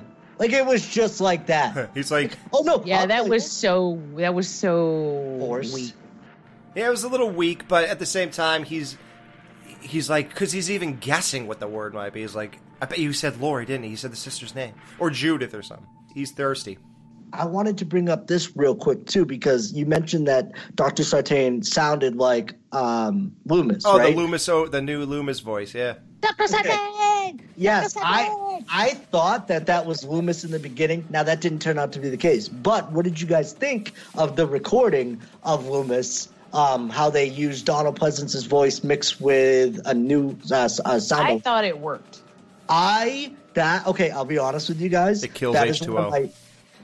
That fucking scene is one of my favorites in the movie. They play a piece of music behind that recording of Donald Pleasance and the Sound, and it is so perfect that I literally remember getting chills in the theater. I was like, holy shit, they are nailing so many aspects of this movie. Because they could have brought it back and done a lot of different ways, different nods to Loomis. I thought that one little piece of audio with the music playing in the background was fucking magic. I thought it was so perfect. I agree. Yep. No, but like getting into the final showdown though, so when she leads her to the house, right? So she runs away from him, leading Michael to Laurie's house. I'm kind of hot and cold on the ending, and I'm dying to know what you guys thought of it. Yeah, right? No, but what did you guys think overall of that whole sequence with the house? I thought the sequence was great. I was into the whole thing. And a lot of people have complained, and I think I found the answer for this. They always say, why, if Laurie's been training for 40 years and she's some new Sarah Connor combat girl, why would she lean up against a door with a window right next to it, this and that? I think what we're supposed to believe is, remember how when those podcasters came to the house and she unlocked like 40 locks, and then that is sort of like the joke, like you're supposed to smirk, and as soon as she opens the door, the real payoff of the joke is that there's another fucking screen, like metal thing in front of them. Right. I think that she thought that was probably there and locked. Michael must have ripped it open or whatever. So she didn't think that the only thing between her and him was that door and that glass. I think she thought that other metal mesh thing was there or whatever that was. So that's my only explanation of why she would have leaned against the door. Honestly, never even crossed my mind. It never crossed my mind either, to be real with you. Wow, I heard 3 people say that already. Oh, wow. Dude, no, but that scene, though, was really big and symbolic in a way, too. Because you're like, oh, fuck, he's got her. Like, you knew something was going to happen. She was going to get out of it. And then she blew his fingers off. She fucking blew half his hand off. Holy shit. I don't think people are giving this fucking movie enough credit. She literally went from like, oh, here we are, I'm the victim again. And then, oh no, by the way, now it's 40 years later, it's 2018, I got a shotgun. Boom, your fucking hand's blown off. And he was bleeding from it. Like, that was some badass shit. That fucking scene was so fucking dope, I thought. I loved it. It was weird. A lot of times, I don't think she would have survived a lot of the hand-to-hand combat moments, but it built tension. And how do you feel about the disappearance off the grass? Oh, that was great. Oh, that was cool. People have actually complained about that. Why? Go fuck yourself. We don't care. Go fuck all of you. I thought that was a phenomenal callback, a really cool bookend. I dug it. I actually in the theater was very giddy about that. You know, it made me smile. It made me happy. And yes, people complained about that too. So there was a scene. Oh, by the way, I do love that. In the house, though, right? There are 2 things that I kind of felt was a little off. One being the fact that and I know, like we said, that it didn't really build tension throughout this movie or whatever, but I gotta say that there was a moment where I did say to myself, this is boring. When she was going through all the rooms looking for Michael with the shotgun. Nothing really happened. And I don't know if it was just me. I don't know. I don't think it went on for too long. No, it didn't. And you were supposed to think that every time she left the room, he might be at any corner. I think that's... Yeah. And to me, the only time I did feel any real tension in this is the room that he was actually in. Right. During that room, I did feel some actual tension, and when he came out, it scared the crap out of me. Well, so I was like, oh. So that worked. That was just a minor flaw for me, though. But another, I guess, would be a bigger one, and it's not really a flaw. It's just it's another point of debate. Do you guys really think Michael would have fucking went right to that island in the middle of the kitchen and known that was a fucking I was weird about that too. No, That was weird, right? No, Like- yeah, there's no reason he would have known that, and I'll agree. I thought that when I was watching it, Right. Like, there's no way he would know that. No way at all. Right. It makes no sense. And like you can make sense of it in your head. I'm not saying that I think that Michael is smart, but I think for him, because he went right, like he just did a quick look around and went right to that shit. You could argue that he did hear something big moving, but I just don't think that he could make that leap in his mind after being in a sanitarium for fucking that long and just making the Well, it's not even if you're on the real world, it's not a normal thing to have. People don't have that, which, by the way, I want one now, but I can't get one now since I just announced that, though, because everyone will know where it is. But let's go into your house and start pulling at your island. Yeah, but all these people start ripping my cabinets off. Maybe we're supposed to think that he, as he was coming through the door, and I was watching this at the time very closely, I personally don't think there's any way that timing-wise he would have seen it at all. No. But maybe we're supposed to think that he saw the corner of it move back, when they were going downstairs. I don't buy that. Right. I don't think it was possible, just considering where he was when they were doing that. But maybe that's what we're supposed to go with. Right. I don't know. Yep. Yeah. I just want to go back real quick before I know we're kind of getting towards the end here. Pumpkins? What's that? All those pumpkins. Yeah, I heard people complain that there's too many pumpkins on someone's front porch. Fuck yourself. Too many jack-o'-lanterns. Meanwhile, I did that 3 years ago. I had about Halloween 2010. Right. I think it was 2010. Martha Stewart did in her magazine, because she always puts out a Halloween episode, a Halloween issue, and I always get it. That year, she had this whole hey, put out a bunch of jack-o'-lanterns. I did it. Yep. And it was very cool because you know how hard it is to decide on what you want to put on your one jack-o'-lantern every year, And what do I want to do? Scary face? Do I want a happy face? Do I want to do a syphilis face? You bouncing around and go to Dunks, get a strawberry quick. Exactly. If you have multiple jack-o'-lanterns, you can do whatever you want, and it was really fun. I had a good time doing that. I was actually thinking I wanted to do that again.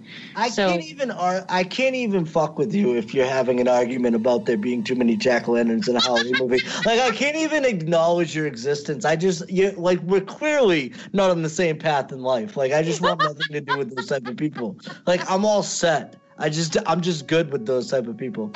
That tells me that you do not want to like this movie. That's what that tells me. Right. No, but you're trying your damnedest. But the one thing that I did want to get into that we hadn't mentioned, and I honestly think it's one of the best parts of the movie, and I think you guys know where I'm going with this.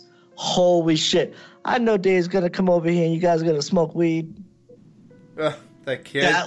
That little fucking kid had me dying. Almost every line of his was straight fucking fire. And I was wondering about how the comedy would work in this movie. And literally, that kid had me fucking dying. Oh my God, I can't believe we haven't brought him up yet. Julian. I just did. No, I mean up until this point. Right. I thought he was hilarious, He's all, I wouldn't be over here clipping my nasty ass toenails. He was cracking me up. And then he's like, you're gonna die, Dave. Another complaint that people had about this film, of course, was the comedy. Honestly, I don't think the comedy was all that much. Really, it was him. He was the comedy, and there was this much of it, and I think it was a perfect amount, and he was a normal human being, and it was funny. The only thing about him I don't buy is I don't think his scared acting was all that convincing. I didn't realize he was scared. Is that what he was supposed to be doing? No, it wasn't. That didn't work for me, but the funny parts I thought were hilarious. When he ran out of the house and he runs by Dave, I'm sorry, but I know it was supposed to be scary, but he's still fucking slinging one-liners. I was still laughing when it's all and I know, but I honestly think that that was intentional. It's supposed to be scary, but that kid was just, I don't know. For me, he fucking stole the show, and it was such a great addition, and I did like that he was the comedy portion of this movie, and it wasn't sprinkled throughout by characters that you wouldn't fucking buy it from. But anyways, yeah. Well, I guess we covered everything, right? So I guess we'll get to the quote-unquote death, and then... Or the lack thereof, because they're definitely keeping his ass alive for another sequel after how much fucking money this movie made. Well, if nobody realized, after the credits, if you stayed around, you heard Michael's breathing. So, but other than that, in comparing this to Halloween 2, which you almost have to do because they basically use the same ending, I'm going to say Halloween 2 did it better. There was definitely a more definitive feeling at the end of that movie. This movie, he's locked down there, sure, but we don't really know the scope of that room in any real major way to figure out any options here.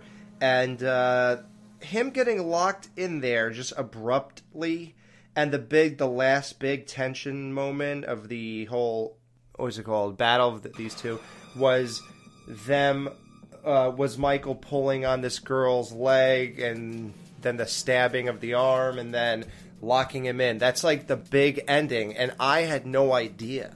So I'm sitting here, and then all of a sudden the gas goes on, and then the fire starts. Then they just stand there, and I'm like, number one, why are you standing there if your house is going on fire? Like, shouldn't you be going as far away as possible? Okay, well, I guess we're going to see a cool scene of Michael in flames like the end of Halloween 2, and instead they go back down, and there's nothing. They actually show the room, and he's not even in it. So now I'm like, I don't know what's happening here. So then they leave, and the whole house is in flames. Like, wow, you burned your whole house down for this? And then they're in the back of the car, and I'm thinking, well, I don't know. They're not going to do a cliche thing where he just jumps through the side of the window or something, right? Like I don't know. Then all of a sudden the movie's over. Right. I was just like, dude, it was so gripping to me. I was into a straight hour of this movie, and I could not take my eyes off the screen. I couldn't get out of the moment. I loved every second of this. And I'm sitting here like, what just happened? That's the end of a Halloween. So your reaction was like my reaction to the beginning? I guess. Right. Oh, yeah, right. with the pumpkin inflating itself. Dude, just that whole scene with the podcast was late, and all the people going crazy in the asylum. Like, I thought that was so stupid. But I agree with that at the end, where I got to be honest with you. Like, I look at the end of like H2O and like, holy shit, like that's a fucking ending. And I just felt like, okay, it was slightly lackluster. Oh yeah, this is not an H2O ending or a Halloween 2 ending. No. But at the same time, I do think that, first of all, this is a fucking 2-hour-long movie almost. Right. Which is awesome for a Halloween movie. Oh, wait, and by the way, it's not a Halloween 4 ending either. Remember how amazing that was when you first saw it? With no! It's none of these. It's none of it. It doesn't live up to any ending, really. Here's what I think, though. I do think that it leads... It's better than Busta Rhymes. It is. Okay, you're right. But it also leads into a possible sequel, which I think that they're going to do. Did you guys get Texas Chainsaw vibes, too, when they all were fucking riding in the truck away?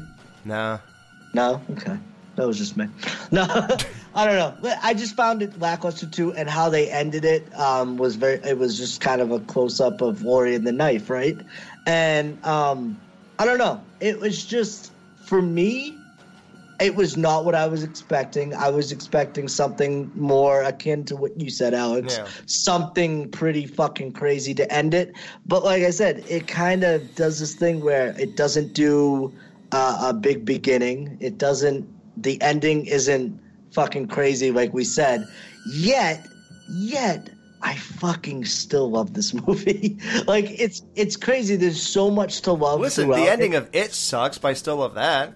Right, there you go. And listen, the ending of Halloween 3 is not that great. Like, Dan just, on a wing and a prayer, dropping all those discs, and it somehow just, because he has the TVs running, it just does a bunch of misfires and happens to shoot these guys. Like, wow, that was a stab in the dark that worked out for you. And then, he told us to stop it. Yeah, that's where it works, though. So you don't get that, which to me is like the equivalent of what happened here. But then you do get the Ellie attack, and then you get the stop it, which is super iconic of an ending. So that makes up. Yeah, even though then that just calls into play what the hell was Connell Cochran's whole plan? Because time difference, you know. By the time anything happened on the East Coast, West Coast already knows about it. Those kids are safe. So it's like, I guess over there is like the big giveaway at 6. Again, it's right. Central Time. Late special big giveaway. Right. 30 in the afternoon. You and your grandmother sit down and watch. Grandmother. It's Grandmother. not grandmother. You can't call her that. No, otherwise the movie. It's just you can pick apart anything if you really want to. You can. And in the end, do you want to enjoy a new Halloween film? Yeah, I kind of do. And did I enjoy a new Halloween film? Yeah. Oh, I kind of did. Fuck, yeah. So it's, whatever. I mean, if you want to be supremely unhappy, if you want to be miserable, then no one's gonna change your mind about that. Right. And here, I want to say this, just in case some people are listening and they're yelling at the speakers and saying, well, who are you, you hypocrite? You're sitting here trashing the idea that nitpicking things and worrying about a word and worrying about this, that, the other thing. You sat here and you pointed out like 15 things that you didn't think were this, or you question all this stuff. But it's like, yeah, but that's number one, my job here is to bring things up, and maybe somebody gives me an answer. I'm like, oh, okay, yeah, you're right, that does work. Or it's to make us think, process things, break down information, crunch data. That's what we're supposed to do. And 2, I'm not sitting here saying, I don't know, that just took me out of the movie. I don't know, right. The movie doesn't work for me because of this, and a few other things too. So the movie doesn't work for me. I'm not saying that because right. I know what a movie is. I know how not every minute is going to be perfection on every movie. So when I do question, oh, I was just curious about why he didn't kill that boyfriend, because you would think that would happen. I was curious about why all 3 girls lived. I was just curious about how come this happened or that happened. But I'm never going to say, well, you know, guys, with all those things, just not a good movie. Because those things don't make things not good movies. Right. Yes. Well, it's like Dan was talking about the opening, you know, and he said that he hated the opening. Like it's really disappointing to him, but yet he still managed to love the movie. And doesn't also, matter at all, the opening was not something I even considered until Dan brought it up. So the fact that Dan brought it up gave me the opportunity to look at that from a different perspective. Yeah, that's what we do. And, you know, we picked apart. We got, and it's also, for entertainment purposes, right. You know. We got shit on a lot for the way we picked apart Nightmare on Elm Street films, you know, because the answer was always the same from everyone that I got approached by. It was always, hello, it's a dream, you know. I'm like, well, yeah. But that's what we do, you know. That's you have to discuss. That's the fun of the. I mean, what would be the point of just walking in, and going, well, there's a movie where a guy kills people in his dreams. Everything's a dream, so anything can happen. See you later, bye. You know, I mean, it's not. It doesn't always work just because that's the case. Like, but for example, it's like it's not about you're not allowed to say this or we are or whatever. It's about maintaining a proper perspective. Are you really going to say one thing that just brings this movie down is that she referred to her grandmother in a way that you don't know of or that you don't do? Like, that is what you went, ugh, when you heard that? Really? And there's a big difference between something being unrealistic and something being not your experience. Just because it's not your experience, just because you don't do it, doesn't mean it's unrealistic. It doesn't mean it doesn't happen. If a guy went to bed with 3 chicks, I'm not going to say, oh, this doesn't happen. Oh, no, just doesn't happen to me. Right. It happens. Yes, it's like, I know it happens. I just saw it this morning. Right. It's, you know, but yeah, if you're going to allow the number of jack-o'-lanterns someone has on their porch to determine whether or not you enjoy this film, then I don't know. I don't know what to tell you. I don't know what to tell you. Actually, the number of jack-o'-lanterns did affect my enjoyment of this film, just with the other way. I like to keep it up. Yeah, fuck that shit. Fucking Halloween. Fuck out of here. Yeah. There's too many Christmas trees in Griswold's Christmas Vacation. Right. Exactly. No, I gotta say that. I just don't understand the mentality of the people who have to find reasons to hate things. I just don't get it. I really don't. Because is everything perfect? No, it's not. But I don't expect it to be. But in the end, am I entertained? Yeah. Oh, fuck yeah. It's a love letter to Halloween fans, literally. Without a doubt. It really is. And they attempted to do something in an intelligent direction. This wasn't a throwaway slasher film with people who were just popping up as fodder. This was something they actually put a lot of thought and effort into. They were very thoughtful about it. And I think it shows. And I, as a fan, appreciate it. As a fan of the original more than anything else. Right. I do like a lot of films in the franchise.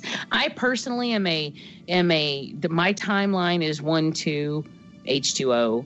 And there are even things I like about Resurrection. I know I've teased it a lot during this episode, but there are things I do like about that film. So it's whatever.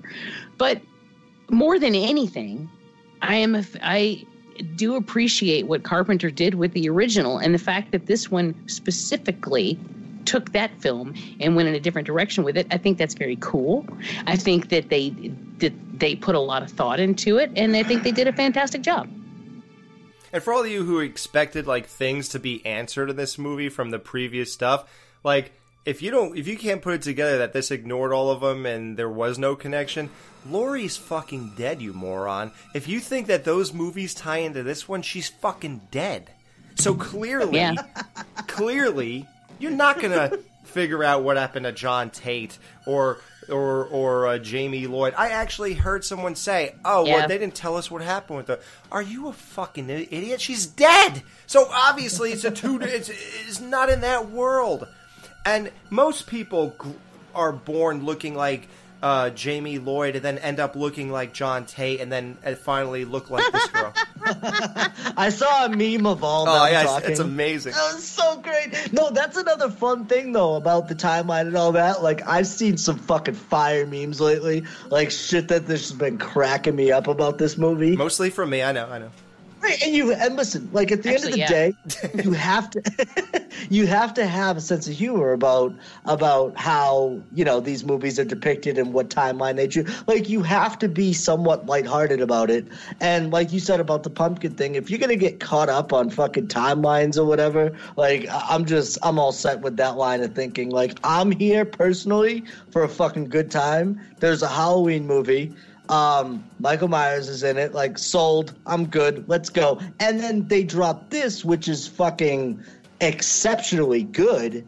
That, like we said, all those gripes and all those things that we mentioned has almost fucking no bearing on my rating of this movie and my love for this fucking movie and my love of just I haven't been this excited for a movie to see a movie since probably It last year, and even more so than It, obviously, because it's Halloween. Oh, I can't wait for the next It now, man.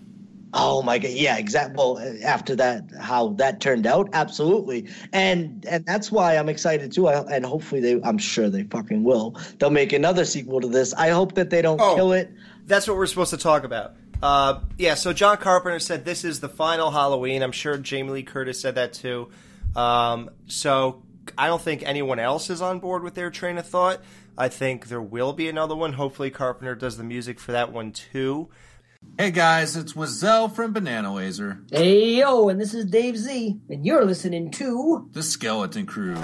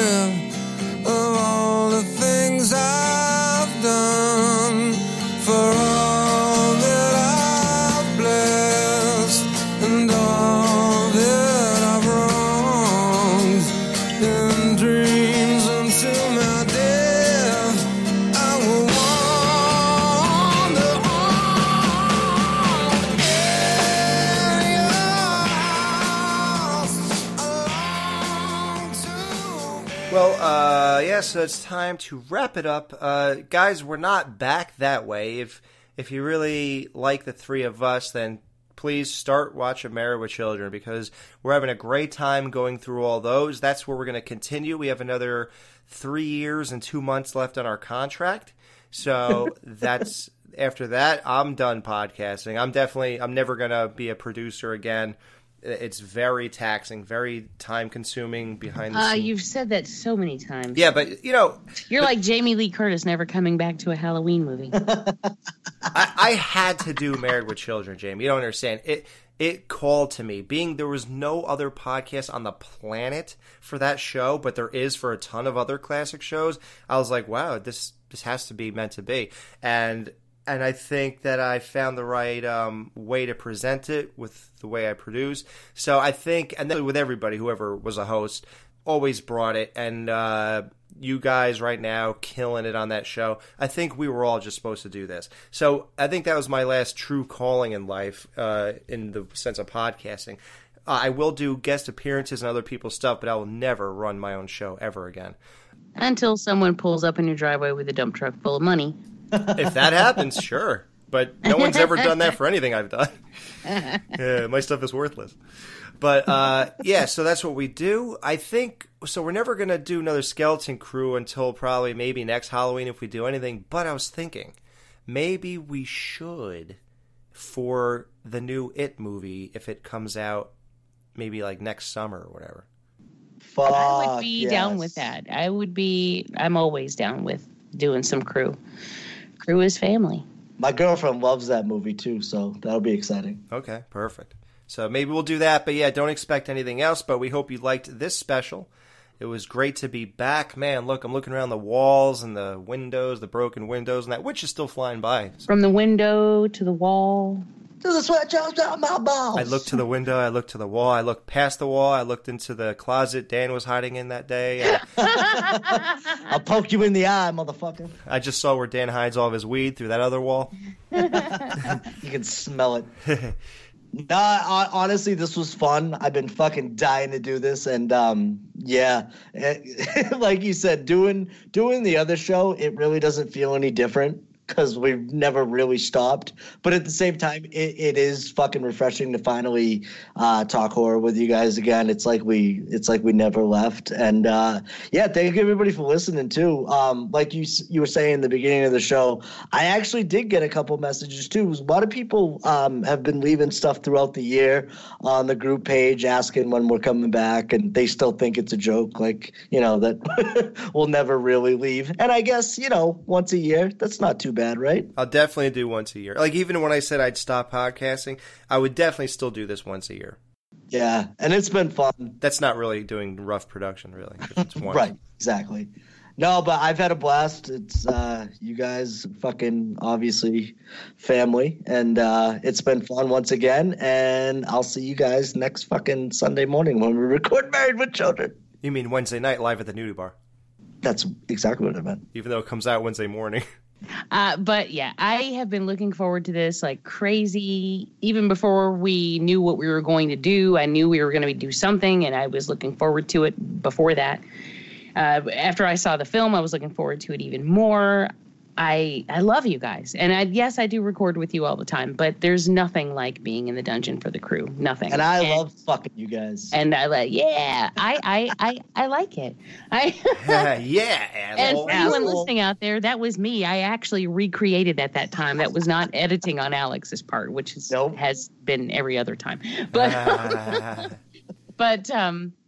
I love all the people who come back. And we're gone for a very long time, and you almost as long as Michael was gone. And and they came back for this, and you guys are amazing. I love you so much. And even if you don't agree with everything we said, and even if you think that we're wrong, and even if you want to bitch and moan, and even if you hate us after this, thanks.